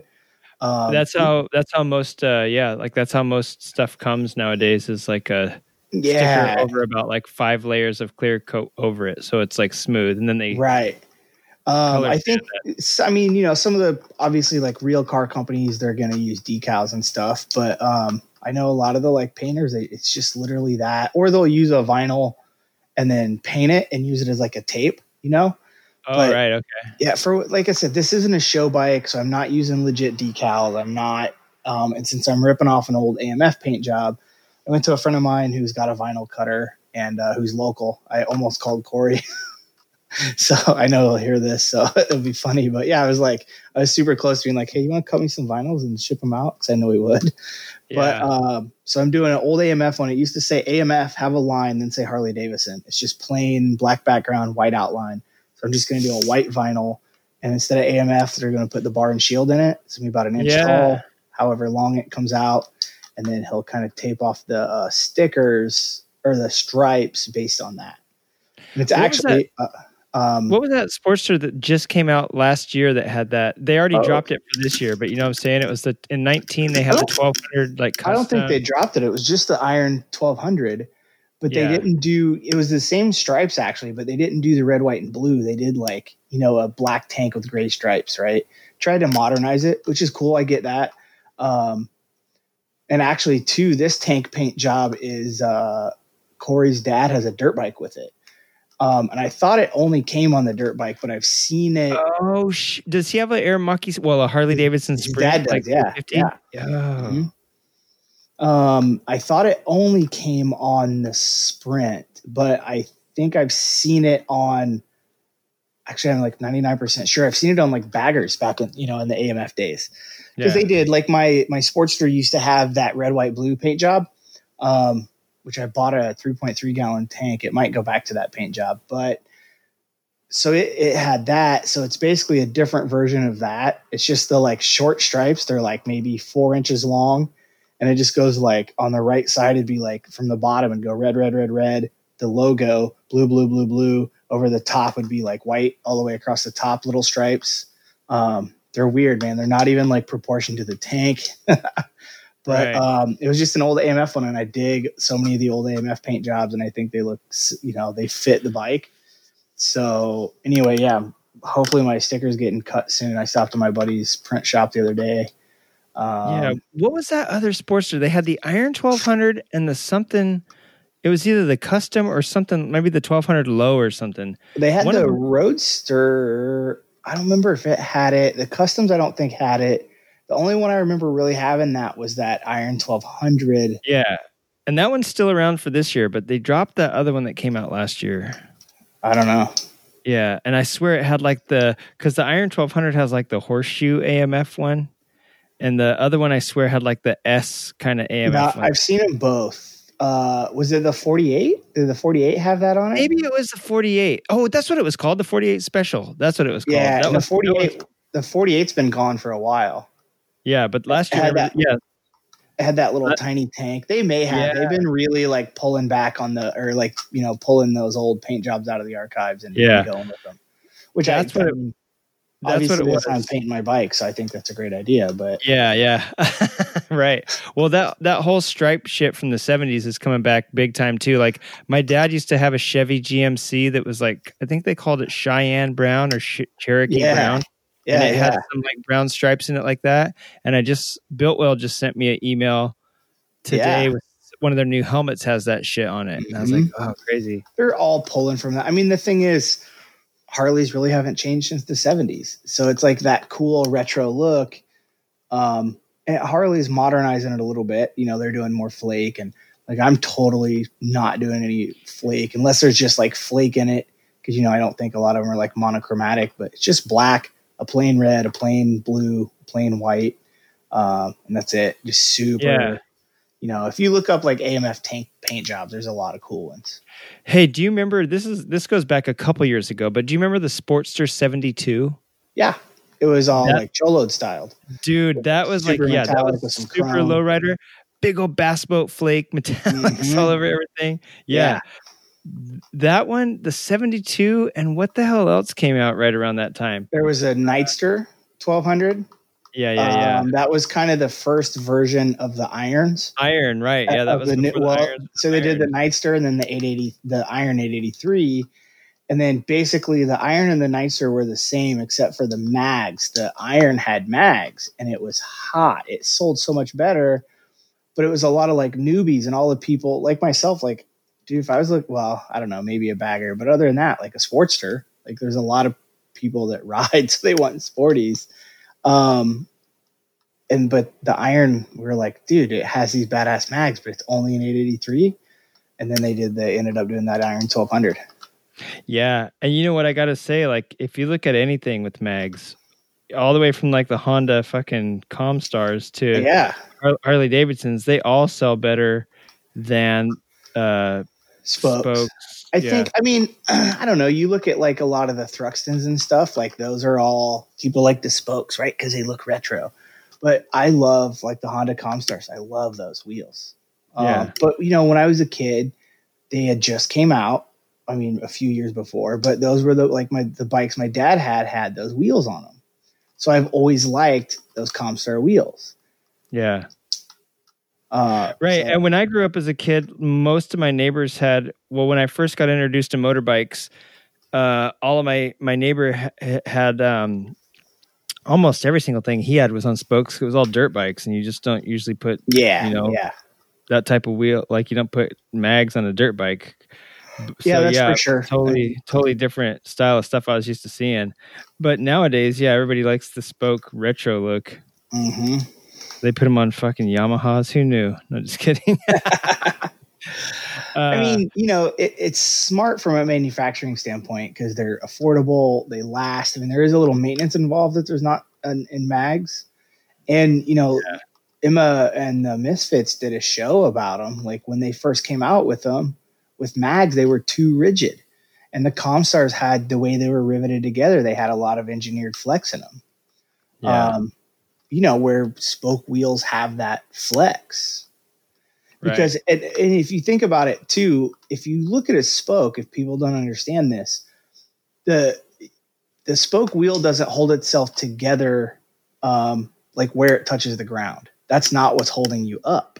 It's really, for the most part, the spokes on the opposite side. Yeah. It's like the tension.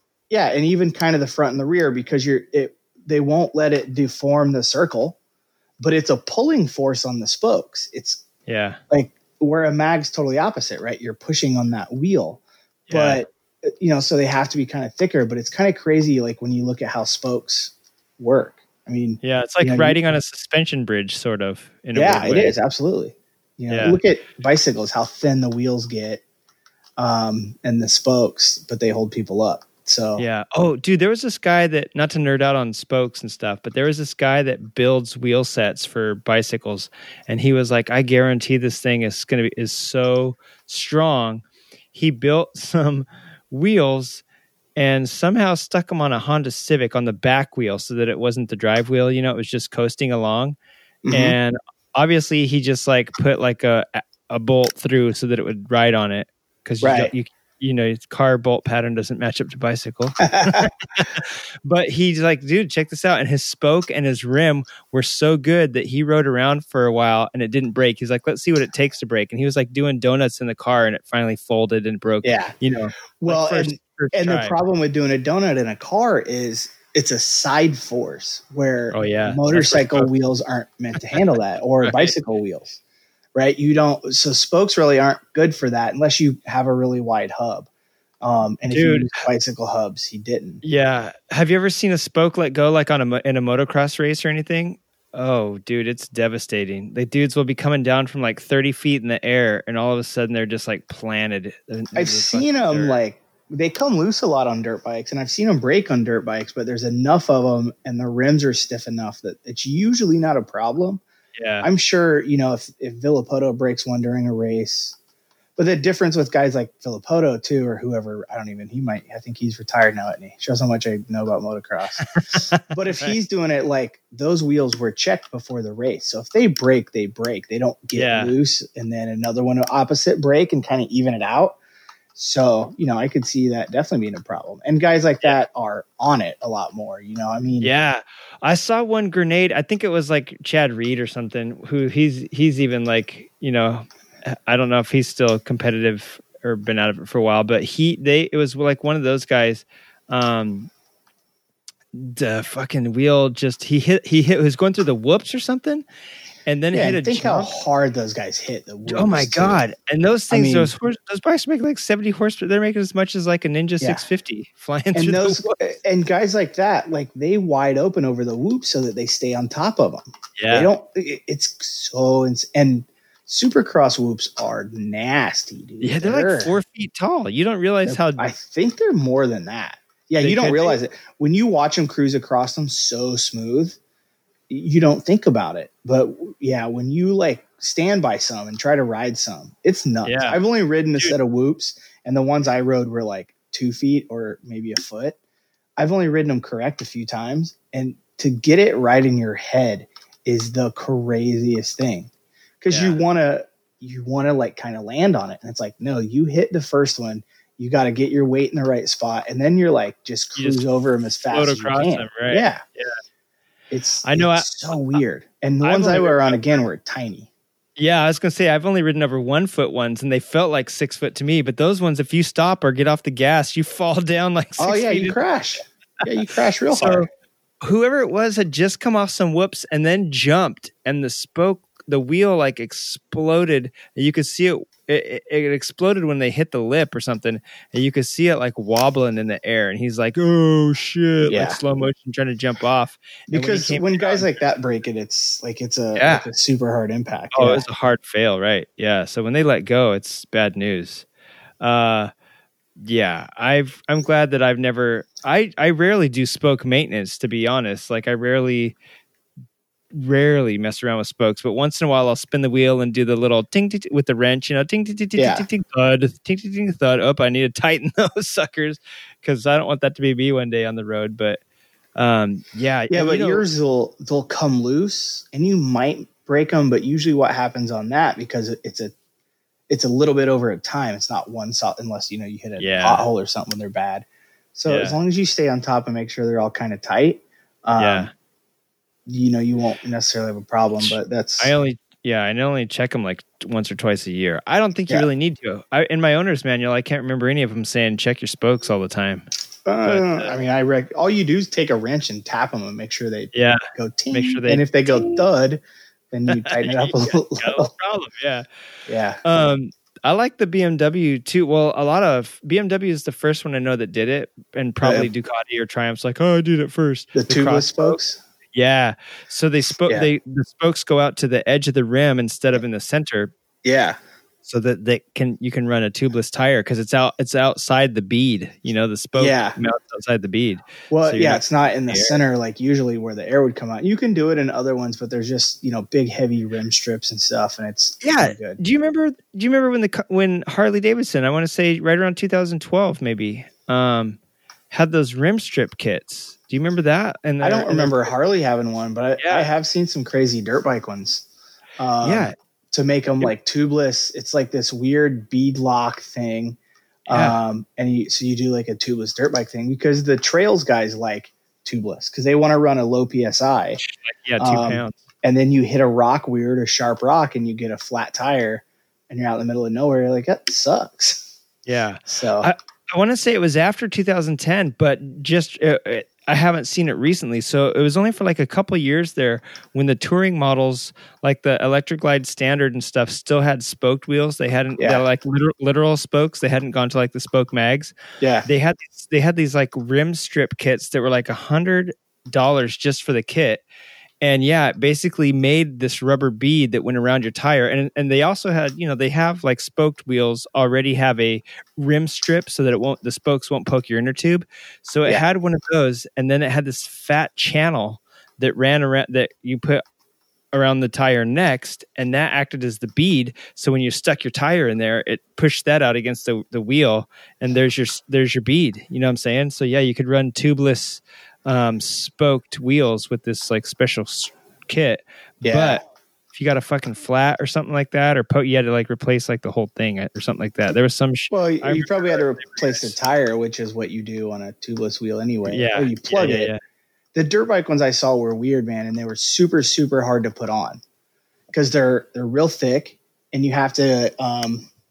I don't think it locked the bead on. Maybe it had a spot that did, because again, it was for a like an enduro bike that I saw it on. But it was weird, man. It was like this thick red thing. The valve core kind of went through, right, so you could air up through the tire instead of the rim strip. Yeah, and it was. I remember like.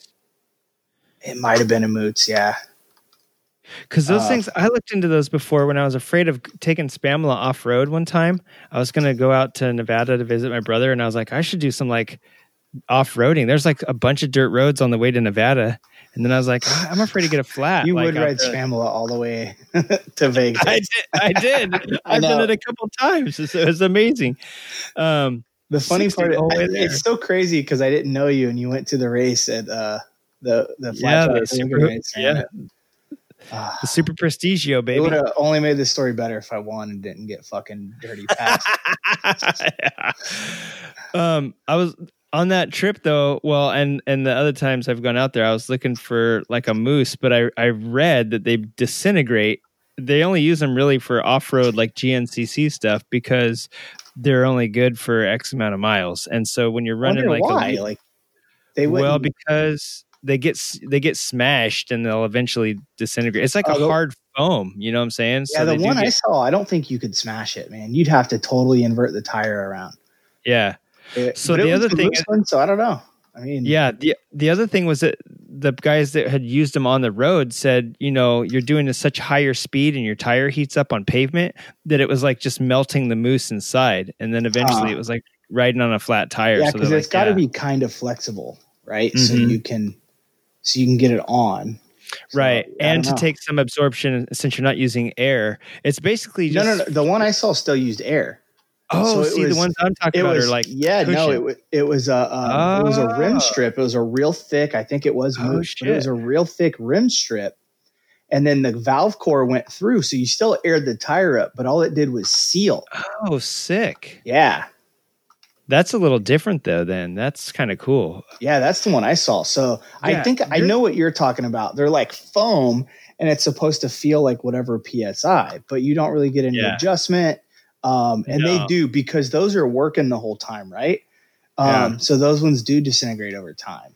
And since they don't want to get a flat in the middle of like a desert, they usually use them for like off-road shit, because they don't want to get flat, but they also don't want to. Well, the thing I saw was also for off-road, but it was a legit tubeless, and your tire held air. Yeah. Now you got to think too. A lot of bicycles are tubeless, and they're a higher PSI, but there's a couple ways that they've done it. Though one of the first ways was they literally they didn't drill the nipple hole all the way through the rim.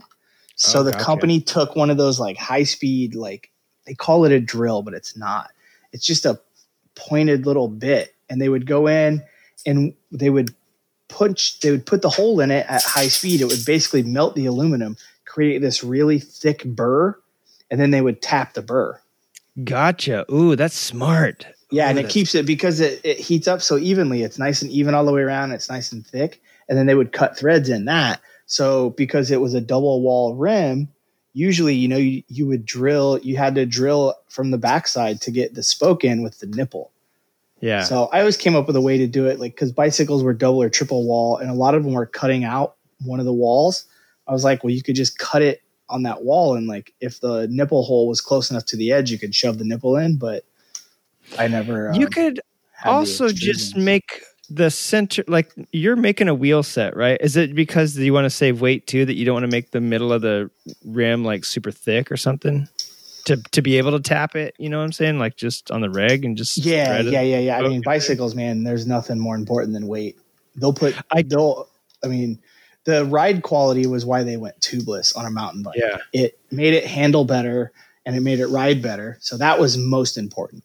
You actually didn't save weight because you could put a thin tube in, and the tubeless tires were heavier. Yeah. But it was on the ride quality was the most. Right. Weight's more important because you feel it. I mean, you do And on on a the- motorcycle, but it's a bigger difference, Oh yeah. And way different when you're talking about even having a suspension. And like 40 horsepower versus 1 human power. Plus I didn't think about the fact that you're like usually putting the spoke through the hub. How are you going to spin it into a thread if you can Yeah, I had seen them. I mean, people had tried like making weird little hooks in the rim and running the spokes, which I think I've seen other motorcycles too, running the spokes the other way and then putting like kind of assembling the hub so they could like lock the nipple in. But that way it didn't really work very well. Remember Travis Pastrana a while rode those Spoks, those Spinergy wheels? Spinergy, I don't know if they ever made motorcycle wheels before that, but that was a bicycle wheel that they did. It was like a carbon composite spoke, but how we talked earlier about how you could like tie the spoke up in a knot, it wasn't hard stainless. But that was what we said earlier, where you're pulling on spokes, not pushing on them. Right. And they did it for dirt bikes for a while, and they talked Pastrana into riding them, but the concept it didn't suck on bicycles, but it just also wasn't a huge benefit. I think that's the same problem Pastrana had. Kind of like the Buell ZTL brake. It worked, but it wasn't like a huge benefit when you're talking about compared to other just as good braking systems, right? Yeah, it makes sense. The biggest and the funny part is with the ZTL, like the biggest benefit for that wasn't anything to do with the brake. It was to make the front wheel lighter. Right. But again, if it was really that big a difference and, so yeah, you have one rotor instead of two, but it's bigger and it's on a larger diameter. So your centrifugal forces are more. My old man explained it to me like this. If it really worked, you think the Japanese would fucking do it too? Or you don't think Honda hasn't tried that? I mean, don't get me wrong. I've talked in the show. I think Eric Buell is a genius. Sometimes he's a mad genius and sometimes he's a legit genius. But I do believe 100% he's a genius. But yeah, it's just one of those things that I feel like was more gimmick, and it long run, it makes it such a pain in the ass. Yeah. Well, you had to mount the brake caliper on a certain spot so that it could reach that, like inverted brake caliper. It's not even that. Like, you got to go to one place. Like, a lot of brake pads are very kind of universal. They fit several different calipers. Not that Buell pad. A lot of rotors, same way. Even if you wanted to get a caliper. Yeah. If you wanted to get a caliper, you had to have it facing the wrong way out. Yeah, that was like one of the cool things with the when they went to the radial mount calipers is most of them have the same hole spacing. So most of them will fit different bikes. Yeah. There's like, I think it's 107 millimeters is what the Speed Merchant adapter is. And that's like Gixxers and Hondas. And I think Cowie might have a weird one, or some of the Cowies are weird or something. But, it's like, man, they're all almost the same. So, and then Tokiko, being a big common brake manufacturer, or Nissan, right? They use the same pads in a bunch of their different calipers, whether it's a radial mount or not. And then now with the radial mount, like, you're going to put basically the same pad and the same brake mount or caliper mount on your 600, on your 1000, on different brands. Like, right. It's just, it makes stuff easy, where the Buell's like a pain in the ass. And then a side effect that no one really knew when it happened, until it was too late, is Buell rotors warp real bad. Yeah, I've heard that too. And mine was not perfect, but it was pretty good. And 2 sessions at Willow, man, and I could just feel it getting worse. And so, I mean, I can buy an EBR rotor, or a rotor for an EBR, I should say. I think EBCs, they don't have the holes in them. And if you look at the EBR compared to the old Buell, they got rid of all the holes. They did the gas slots different to help get rid of the warping problem. You know what is crazy too is that EBR is still, I mean, I know Eric Buell doesn't own it anymore, but they're still making bikes in wherever the hell they moved to. I forget where exactly they moved to, but whoever took it over from receivership is still making EBRs, and they bought all his tooling and they're still making all that shit.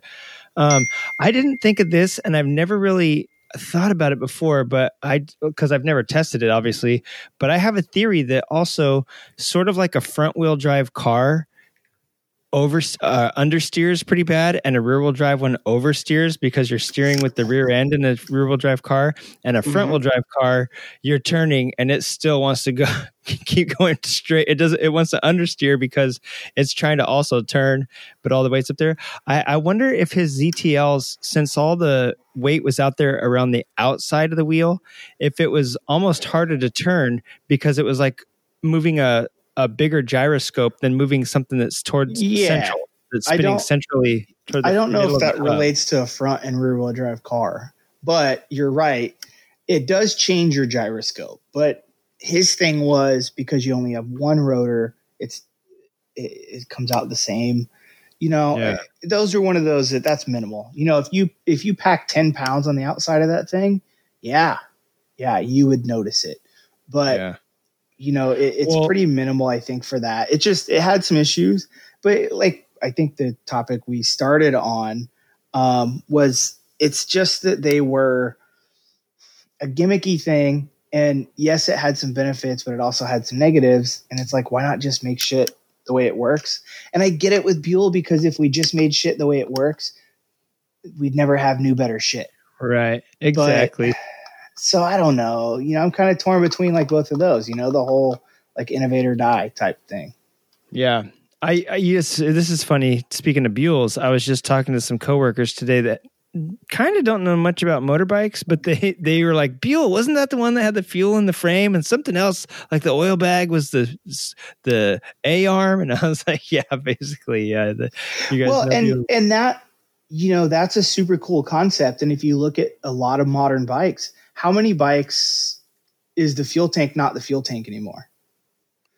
Well, a lot of them. What we would consider the fuel tank is like the airbox now. And like or some of them it's a helmet compartment. It's there storage. They've moved the trunk because now they've got the fuel down lower, kind of under the seat. Yeah. So, I don't. That to me is one. And that's something like your frame and your swing arm are going to be specific to that bike, right? Your front wheel doesn't have to be. Your brake pads don't have to be type thing. So that's kind of my thing with the rotor. But so I don't know. What was that Honda? There's a Honda. I don't think it was the XR650, but there was some Honda that had, maybe it was the XR650, that the frame was also the oil tank. Was that the XR650? Oh, I don't. I think it was an old something Honda. Yeah. Like the backbone, it kind of had an oil bag like a Harley in a way, and it had a little oil tank in the backbone.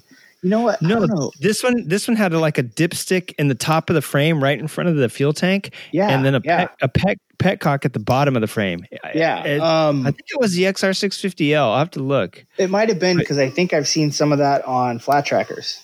Yeah, and it's like shit like that. It's not new, but it was just harder then than it was like for Buell's thing. I think his stuff was probably like a hydro formed or something, so it was nice and easy to make all that great stuff. Doable, where back in the day they had to engineer it and like physically like bend it and stamp it, so like nah. So yeah. Hey, also on this week's notes, I wanted to say thanks to our patrons. I was in there yakking on Discord with Phil, who was asking me about changing the stuff on his R6. Let me see what I told him. First off, I didn't tell him how to take the tire off correctly, which if you're smart, you'll probably use like, some tire levers and some lube. If you want the Junkie Turdman quick and fast way, here's what you do. You get a cutoff wheel or even a circular saw, and you cut right through the tire. You don't mess with spooning the old tire off. You cut right through. And if you nick your wheel, no big deal. You can cut halfway through your tire or your wheel, and then once you get past the bead, then your hose. But as long as you just cut a little bit into your wheel, you're good. And then just peel that tire right off like a donut, right? Mm-hmm. So none of this spooning it off, sweating, protecting your wheel. Your wheels come and go. You're probably going to want to get new wheels on that thing anyway. But he's got a really pretty. Oh no, it's not it's a CBR, it looks like, by those colors. Yeah, it's the red, white, and blue CBR from a few years ago. So, oh, yeah. Yeah, so it's got some nice looking wheels and tires, but dude, just take a hacksaw, run right through that tire, and then a couple inches into your rim. You're not going to hurt anything, right? And then just get some bolt cutters and cut the rest of the way through the tire. Don't sweat. I mean, it's going to be hot in Colorado soon, so don't sweat this like trying to lever it off and putting those little plastic covers on your wheels to protect them. The less you care about it, the less you're going to get hurt when you smash into a curb, and it ruins everything anyway. So that's one way to do it. The real way I told him to do it was to, if you get frustrated, squirt a bunch of soapy water on there, but then don't let the soap dry, because then that sucks. Then it gets sticky, right? But squirt a bunch of soapy water on there, and while you're trying to pry the other one off and you're still sweating because it's still hard as a mofo, throw your other tire out in the sun to let it warm up a little bit. And I've heard people say that doesn't really help, but if it's a placebo and it mentally helps you, then it helps you in some way, right? I don't know really how much it, quote, softens a tire, though, to throw it out in the sun, to be honest. So that could just be a bunch of BS. But hey, it's worth that's one of those like hokey things, but I've left them in the back of my truck all day and then went in and put them on. Dude, they go on like butter. So there you go. It does make a difference. If it's a nice, hot, sunny California day and your tire is almost hot enough you can barely touch it, they go on. They're so much more flexible. Yeah. And it does help to soap it up too sometimes before you break your bead. But I told him to be careful, because if you have soapy hands and you're trying to press down on that tire and your hand slips and you do what I call the jacker cracker, which is where you hit your jack off machine into the ground at 100 miles an hour, you're liable to break some precious material. And you won't be spending alone time with yourself anytime soon if you break that right hand for most of us, left hand for some others. But yeah, be careful that your hand doesn't slip off and smash into the ground at high speed. And also, if you have spoked wheels, put it on something, because you don't want to be smashing like Wiggins was talking about, sideways force. You don't want to be just smashing the wheel against the ground trying to get a tire to come off. They make these really nice tire stands to do this stuff on, but if you don't have it, a lot of people take a little trash can and put rubber. There you go. Because the moto guys all change them by hand pretty quick. Yeah. And a lot of times I've seen them where they change it on the bike stand, and they just they just have like a spare axle or some shit, and they just run it through like a piece of wood and slap it on there so it doesn't wobble around or something like that. You can do it really cheaply. From his picture that he sent me, he's got a little wheel stand with a little lever on it that breaks the bead. So he looks like he's set. He just needs to do the old soapy water. When I worked at a body shop, also soapy water is a bad idea. Soapy water, dish soap corrodes aluminum. I didn't know that. Yeah. So what I actually prefer, that's kind of messy, but it's really not bad, is WD-40. Man, squirt a little WD-40 on the bead, slide the tire on, and then wipe it all off when you're done. Clean yourself up, and you're good to go. Right. I forget if WD-40, I don't think it's petroleum, right? So it won't rot the rubber either. Yeah, I don't think so. I forget what it is. I've never had a problem with it, and honestly, I've never had a problem with dish soap kind of, corroding them either, but yeah, maybe enough. I mean, maybe the old dish soap from the 90s, which had like fucking aluminum alloys in it. A lot of the wheels are powder coated or painted too. Yeah. You know what? Even the silvers usually have an anodize on them. So, that's part of it too. But I bet you that there is some sort of dish soap though that has like some sort of oxide in it, and it does galvanic corrosion. I bet it has like some sort of aluminum bromide or something bromide in it that does like some sort of galvanic corrosion, like putting, two types of metals against each other that don't get along.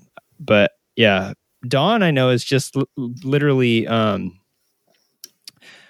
glycerin and something else. I think that should be fine. But I don't know either. I've done it dry before, and it's a pain in the ass. Wheels are like sex. Lube them up and they go on and off real easy. But yeah, so thanks Phil for checking in. And here was another suggestion I have. My valve caps on Spamula have a little valve core tool in the fucking cap for this. You take the stem, the valve stem cap off, and in the top of the valve stem cap is a little tool. So you just flip the cap upside down and you can screw your valve core out with it. And that way you don't have to sit there and hold down the little Schrader valve. Yeah, those are the best. Those are hard caps to find, man. Yeah, it just pops the core right out and just air shoots right out of there. So what you want to do is you want to take a bunch of Cheese Whiz and squirt it back into the hole when you're about to fill it up. So the next guy that buys the bike off you when they let the air out of the tire, it just smells like disgusting hot death coming out of there. I mean, the air out of a tire smells pretty darn bad anyway. Imagine like rancid cheese coming, when they undo the valve core, just rotten cheese shoots out. Yeah. Oh man. And by the way, tire techs hate when you like put Fix-A-Flat. Not that you do it on a bike. Usually you plug a bike tire, but like when you do that crap on a car, they hate like Fix-A-Flat and slime and all that stuff. It's kind of the same like thing. Like it's just a mess taking it out. Yeah. I think it's hard on the aluminum and it's a total mess. And it stinks. It really stinks. So, thanks for that, dude, for sending in your suggestions. And anybody else that wants to join, our friends, artists, writers, and throttle junkies group is free for everybody. It's not the patron only chat, but it is available to everybody right now. And we're not going to do our cool patron stuff that we do for them. But if you do want to chat, so far Lady B from New Zealand has been in there, and Phil. And I think that's about it. So if you want to join us on our Discord server for the public right now, go hit us up over there, leave some show suggestions, do whatever you want to do over there. But yeah, like it'd be fun to talk to people. I have been extremely busy at work. I'm surprised I can talk to you right now, Wiggins. I had the worst headache for like the last 2 days. This morning I actually had another one. Well, it was continuing from last night, and I almost had to just call into work. I was like, dude, I don't think I could do this. I made it to our first break. I went in and took 3 Advils and and did that foam roller shit on my neck, and my back cracked in about 12 places, and I felt better. And then by the time I was like, yeah, this actually my neck doesn't hurt as bad, because my neck is I think my muscles was what giving me a headache the past couple of days. I've been drinking water like crazy, so I know it wasn't dehydration, but it felt like one of those like dehydration migraines. So this morning, my whole back and neck and everything was so tense, and my head was just pounding. So like I said, I hit the foam roller, and my back cracked a bunch, and it loosened it up and made my headache ease enough for the 3 Advils to kick in right away, 10 minutes later, and I've been good all day since. So I'm like, yes. But dude, for the last yesterday, and I was like, yeah, it's hard. Like when you're sitting at and you did it before anyway, but when you sit at a computer all day, it's really hard on this. Like, yeah, kind of hard on your body. Dude, listen, when I went from a body shop, I was not in the best shape because we drank beer, smoked cigarettes, and ate burritos all fucking day when we weren't working. Right, when we weren't working on the cars and shit. But the thing is that I was walking around all day and lifting shit, and we were tearing cars apart. And I was the parts guy, so I was delivering parts to all the techs and helping them take cars apart and shit. Once I got working where I work now, and I was sitting in a fucking cube, my back hurt, my fucking hips hurt. Like I was like, is this what they call the secretary spread? Is my ass like literally like it's like pushing my bones apart sitting in this fucking chair because all the weight. Humans weren't made to sit all day, evolution from an evolutionary standpoint. And so, dude, sitting down was more taxing on my body for 8 hours a day than it was walking around in the shop and like lifting shit and like, it was like even heavy shit. Like sitting down was harder than lifting fucking truck beds off of trucks, like, oh shit, my back, my neck, my eyes, you're staring at a computer screen all day.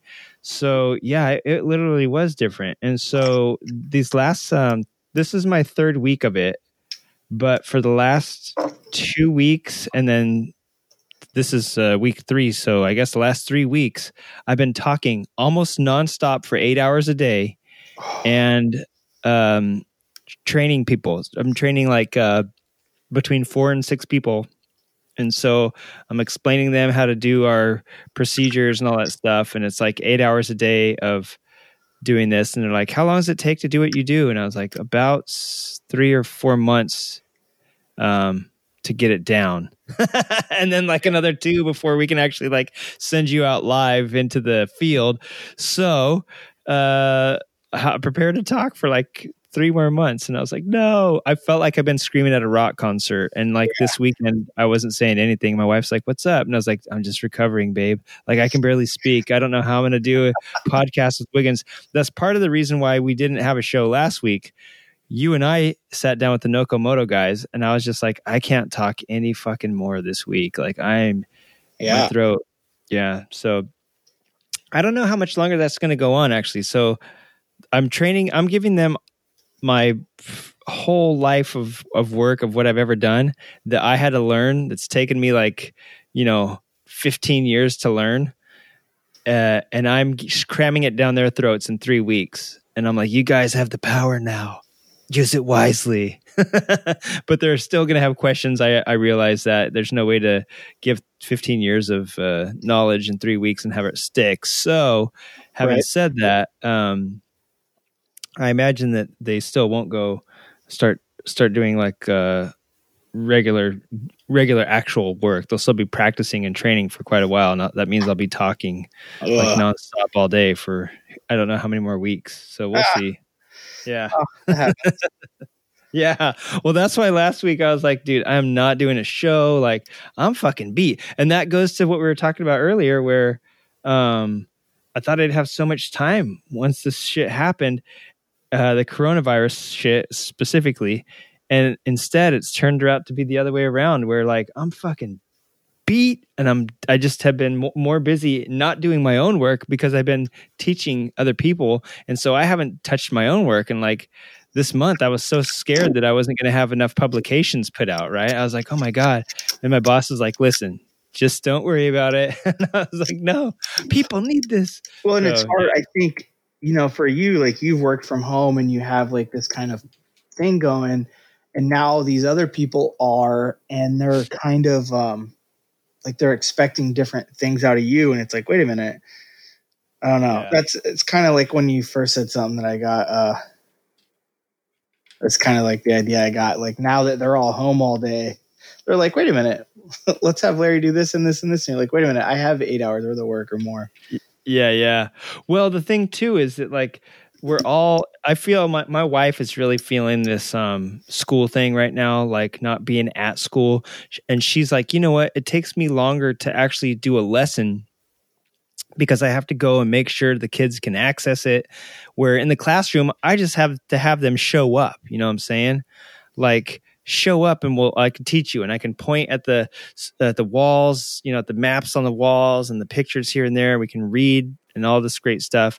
And her lesson plannings went from planning a lesson to now planning a lesson and then having to digitize everything so that the kids have access to the resources, right?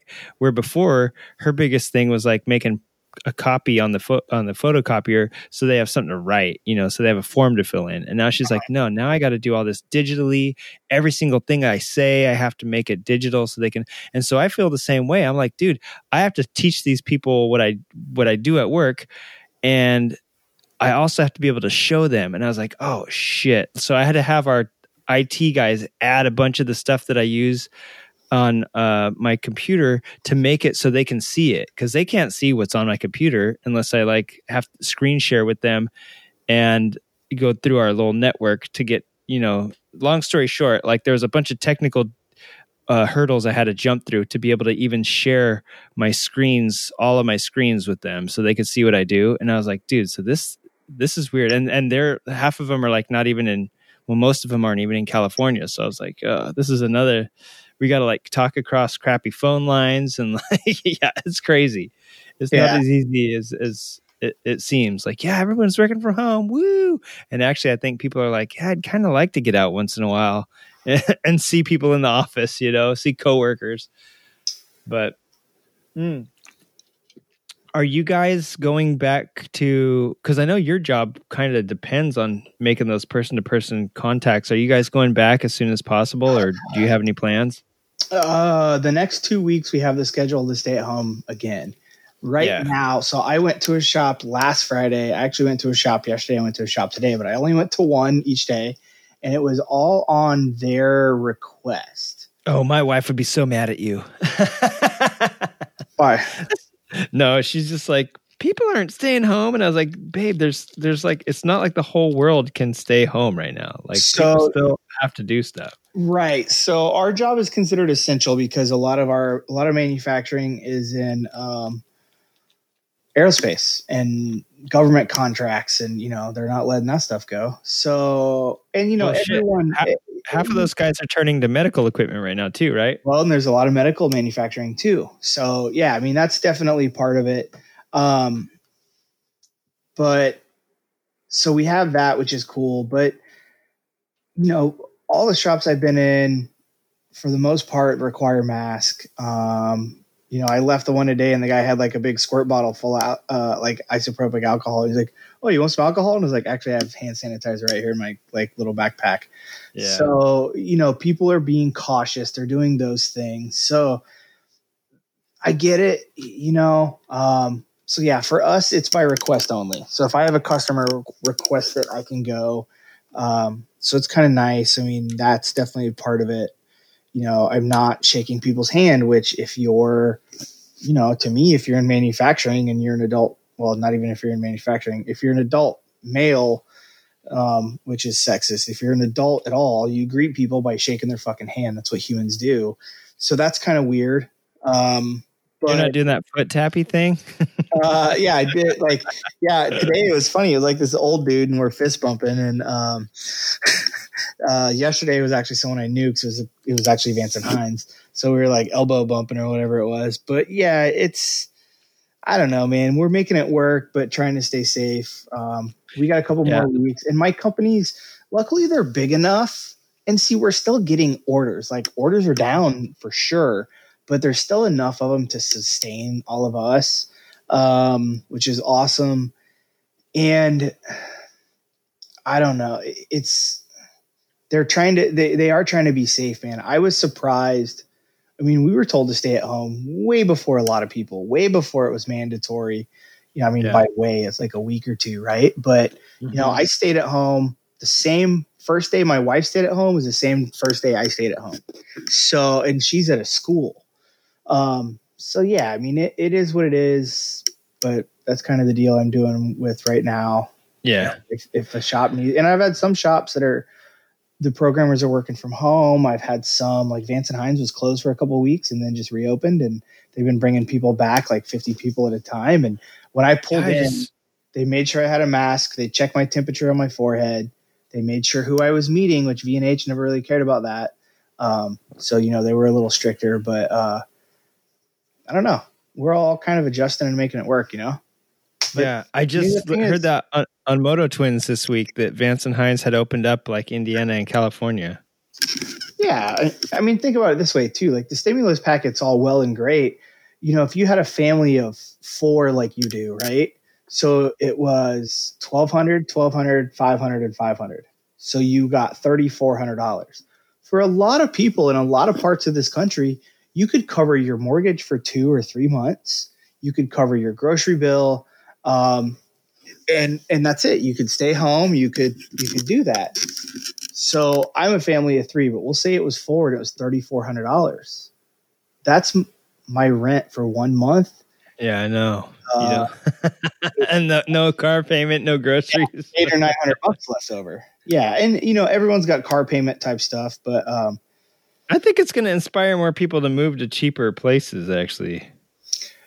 Yeah, although I do have to say that it hasn't stayed out of the rural areas, because very shortly after we got it here, I called my grandma to make sure everything was cool there, and she's like, "No, like it's in town here, and the town where I was born only has fucking like 5,000 or 6,000 people in it, So I was like, oh, dang. So it spread to rural shit too. I mean, part of that problem, the problem here is we're dense, right?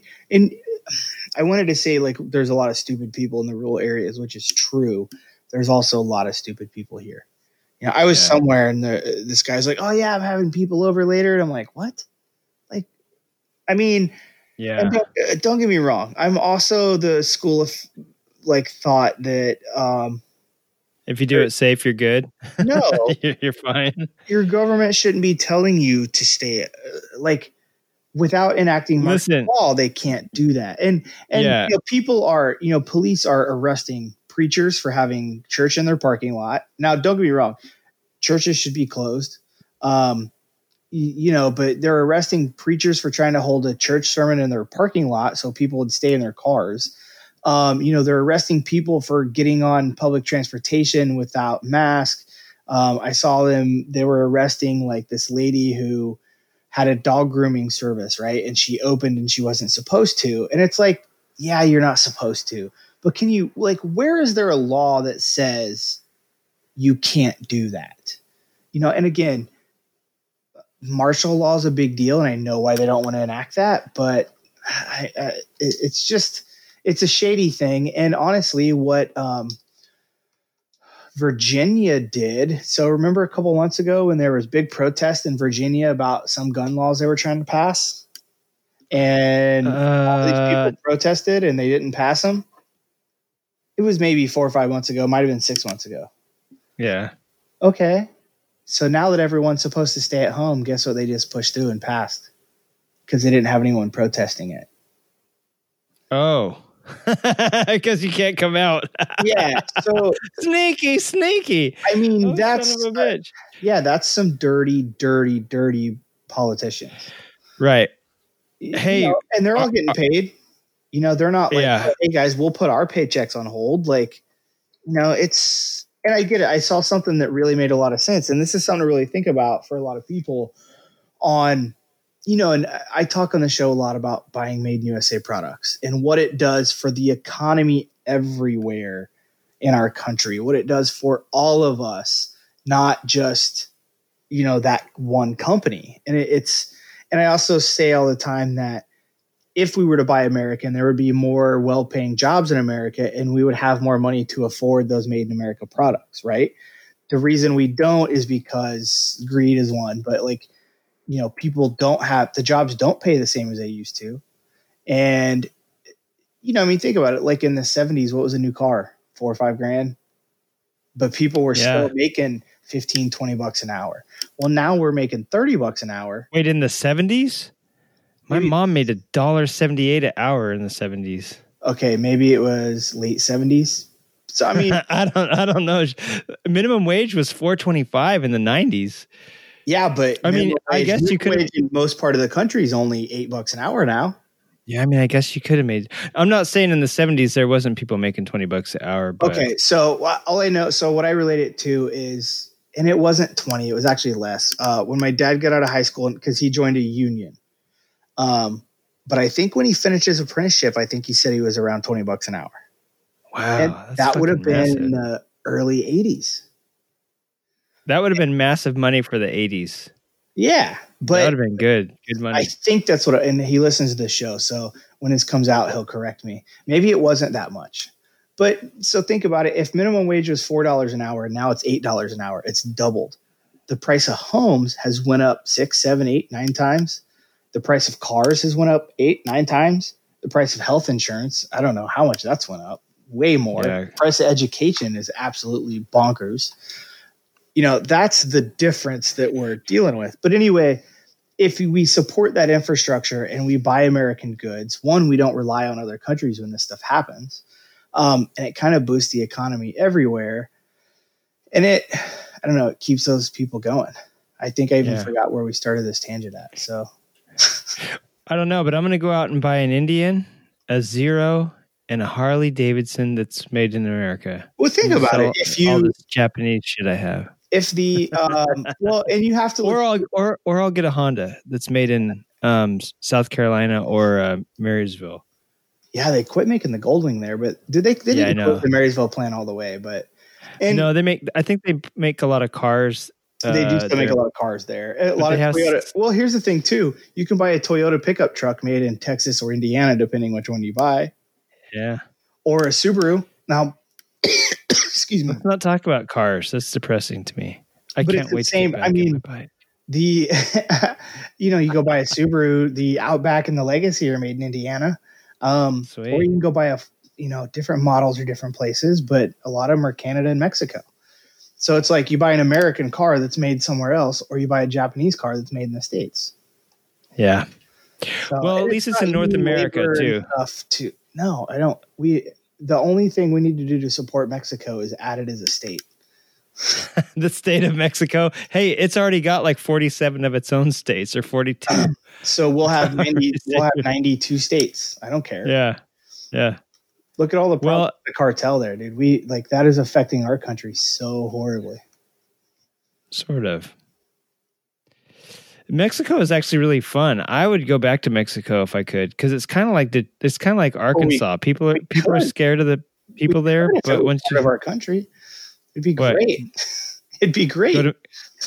Go to Mexico? Yeah, it'd be way safer. Yeah, but then it'd just be full of McDonald's and Walmarts. It already is.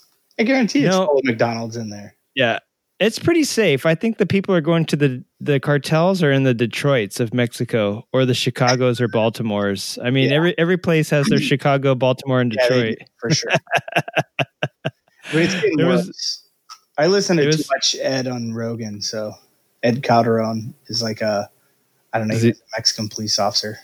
Yeah. Oh no, dude, the Mexican police, because they're in the towns where he was right? One of them that was like a good guy. Now he deals with the Mexican government trying to fix the cartel problems, and he's just like corrupt. Yeah. And like when they killed all those Mormons, like he kind of explained that and what's going on. And I believe the reason they saw a bunch of black Suburbans, right? And they fucking opened fire. I don't think the Mormons thought that went through very good. But I know that they saw black Suburbans and they didn't know it was Mormons. They're like, oh shit. Part of the issue with that area is it's a big deposit for lithium. Yeah. So China's trying to come in and mine it. And of course the cartel wants to control it. So that's a lot of the thing that like people don't realize about that is I guess there's a big lithium deposit. So, the cartel's not dumb, dude. They're into everything. They're into batteries now, man. Yeah, you think it's cocaine, but it's actually like here's the iPhones. Well, here's the thing with the cartels is they're like the Kennedys, right? They started with drugs and then they invested that money wisely. Absolutely. Now, there's a lot of super legit businesses owned by cartel families.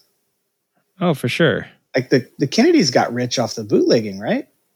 I'm sure they probably did.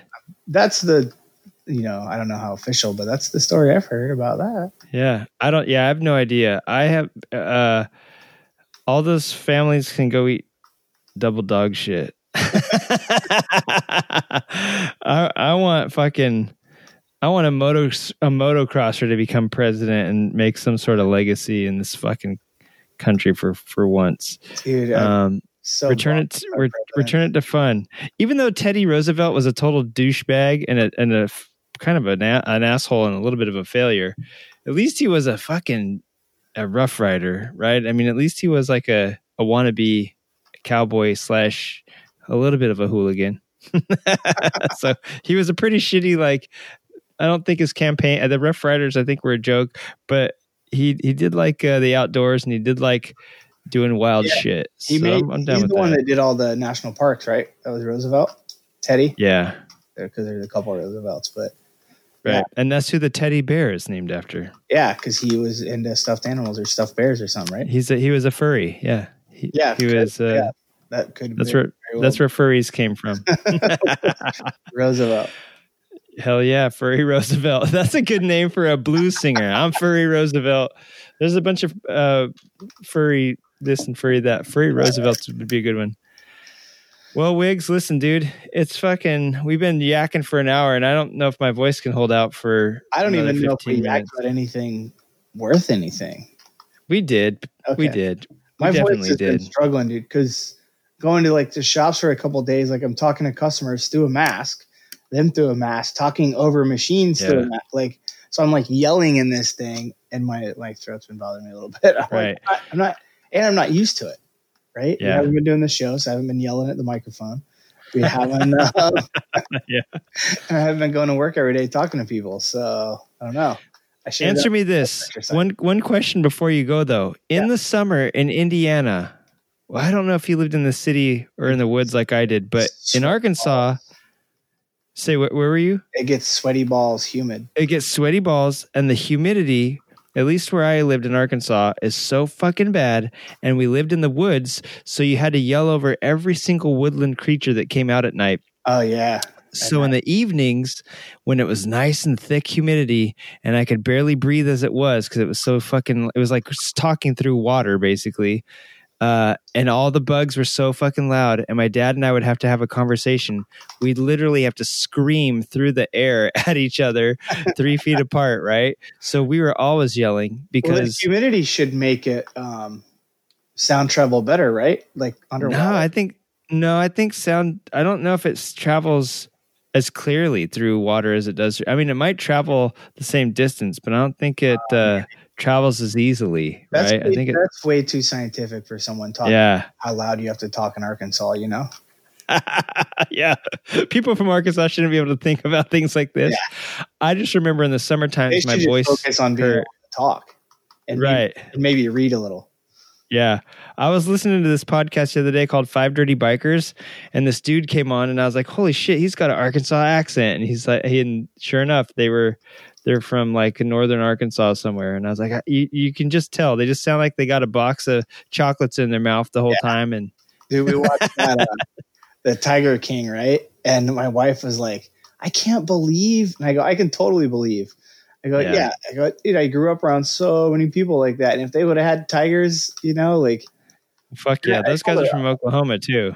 Oh, yeah. And I'm like, the thing is, I go, there's more people like that in this world than not. Like, that's what I think a lot of people didn't realize about that show is there's a lot of people in this world like that are totally just hillbilly. Hey, rest of the world, get a map of the United States, like for 48 contiguous United States, and just draw a big circle right around the middle of it. And that's everybody that's Tiger King. Yeah.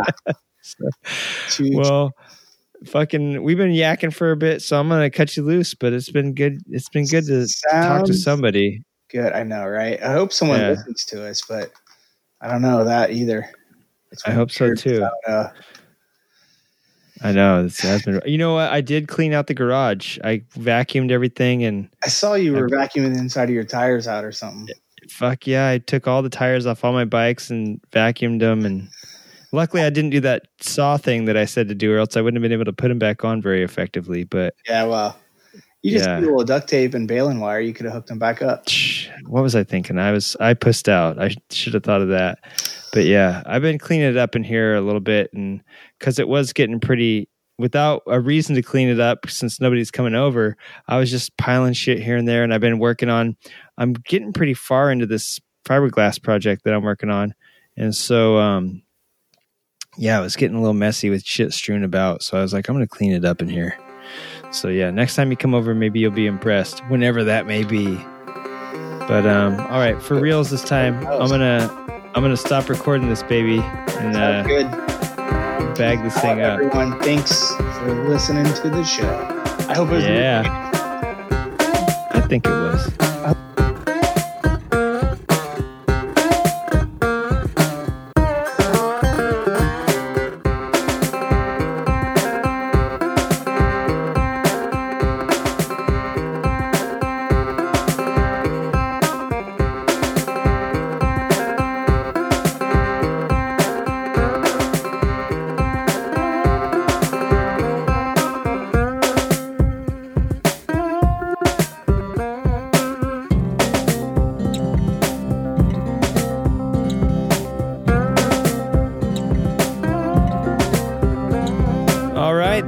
Been our show. If you want to contact us, give us a call, 740-563-2858. That's Creative Writing's Harry Hotline. If you want to get in touch with us, other than calling us, you can write us an email at creativewritingpodcast@gmail.com, or visit our Facebook page and just click the little email button, and it'll pop up your email, whatever you have configured on your smartphone or computer. I would also like to say that you could follow us on Twitter at creative_writer. And on Instagram and Facebook, we are Creative Writing Podcast. We haven't been crazy active on all that stuff. It has been hairy. I'd like to give you a Bosa Soku update maybe next week. I'd like to give you a special project update next week of what I'm working on. But right now, we got to get out of here. It's getting, we're going on 2.5 hours. So let's get out of here. Please write us an email if you can help Ray from earlier in the show with this tiger cam chain noise. Please send the email in, and we'll talk to you later. Let's keep in touch. We miss you guys. Check us out also on Discord, Friends, Artists, Writers, Throttle Junkies. We should have a link on our Facebook page to reach us there, and just check us out on Discord, Creative Writing. All right, bye.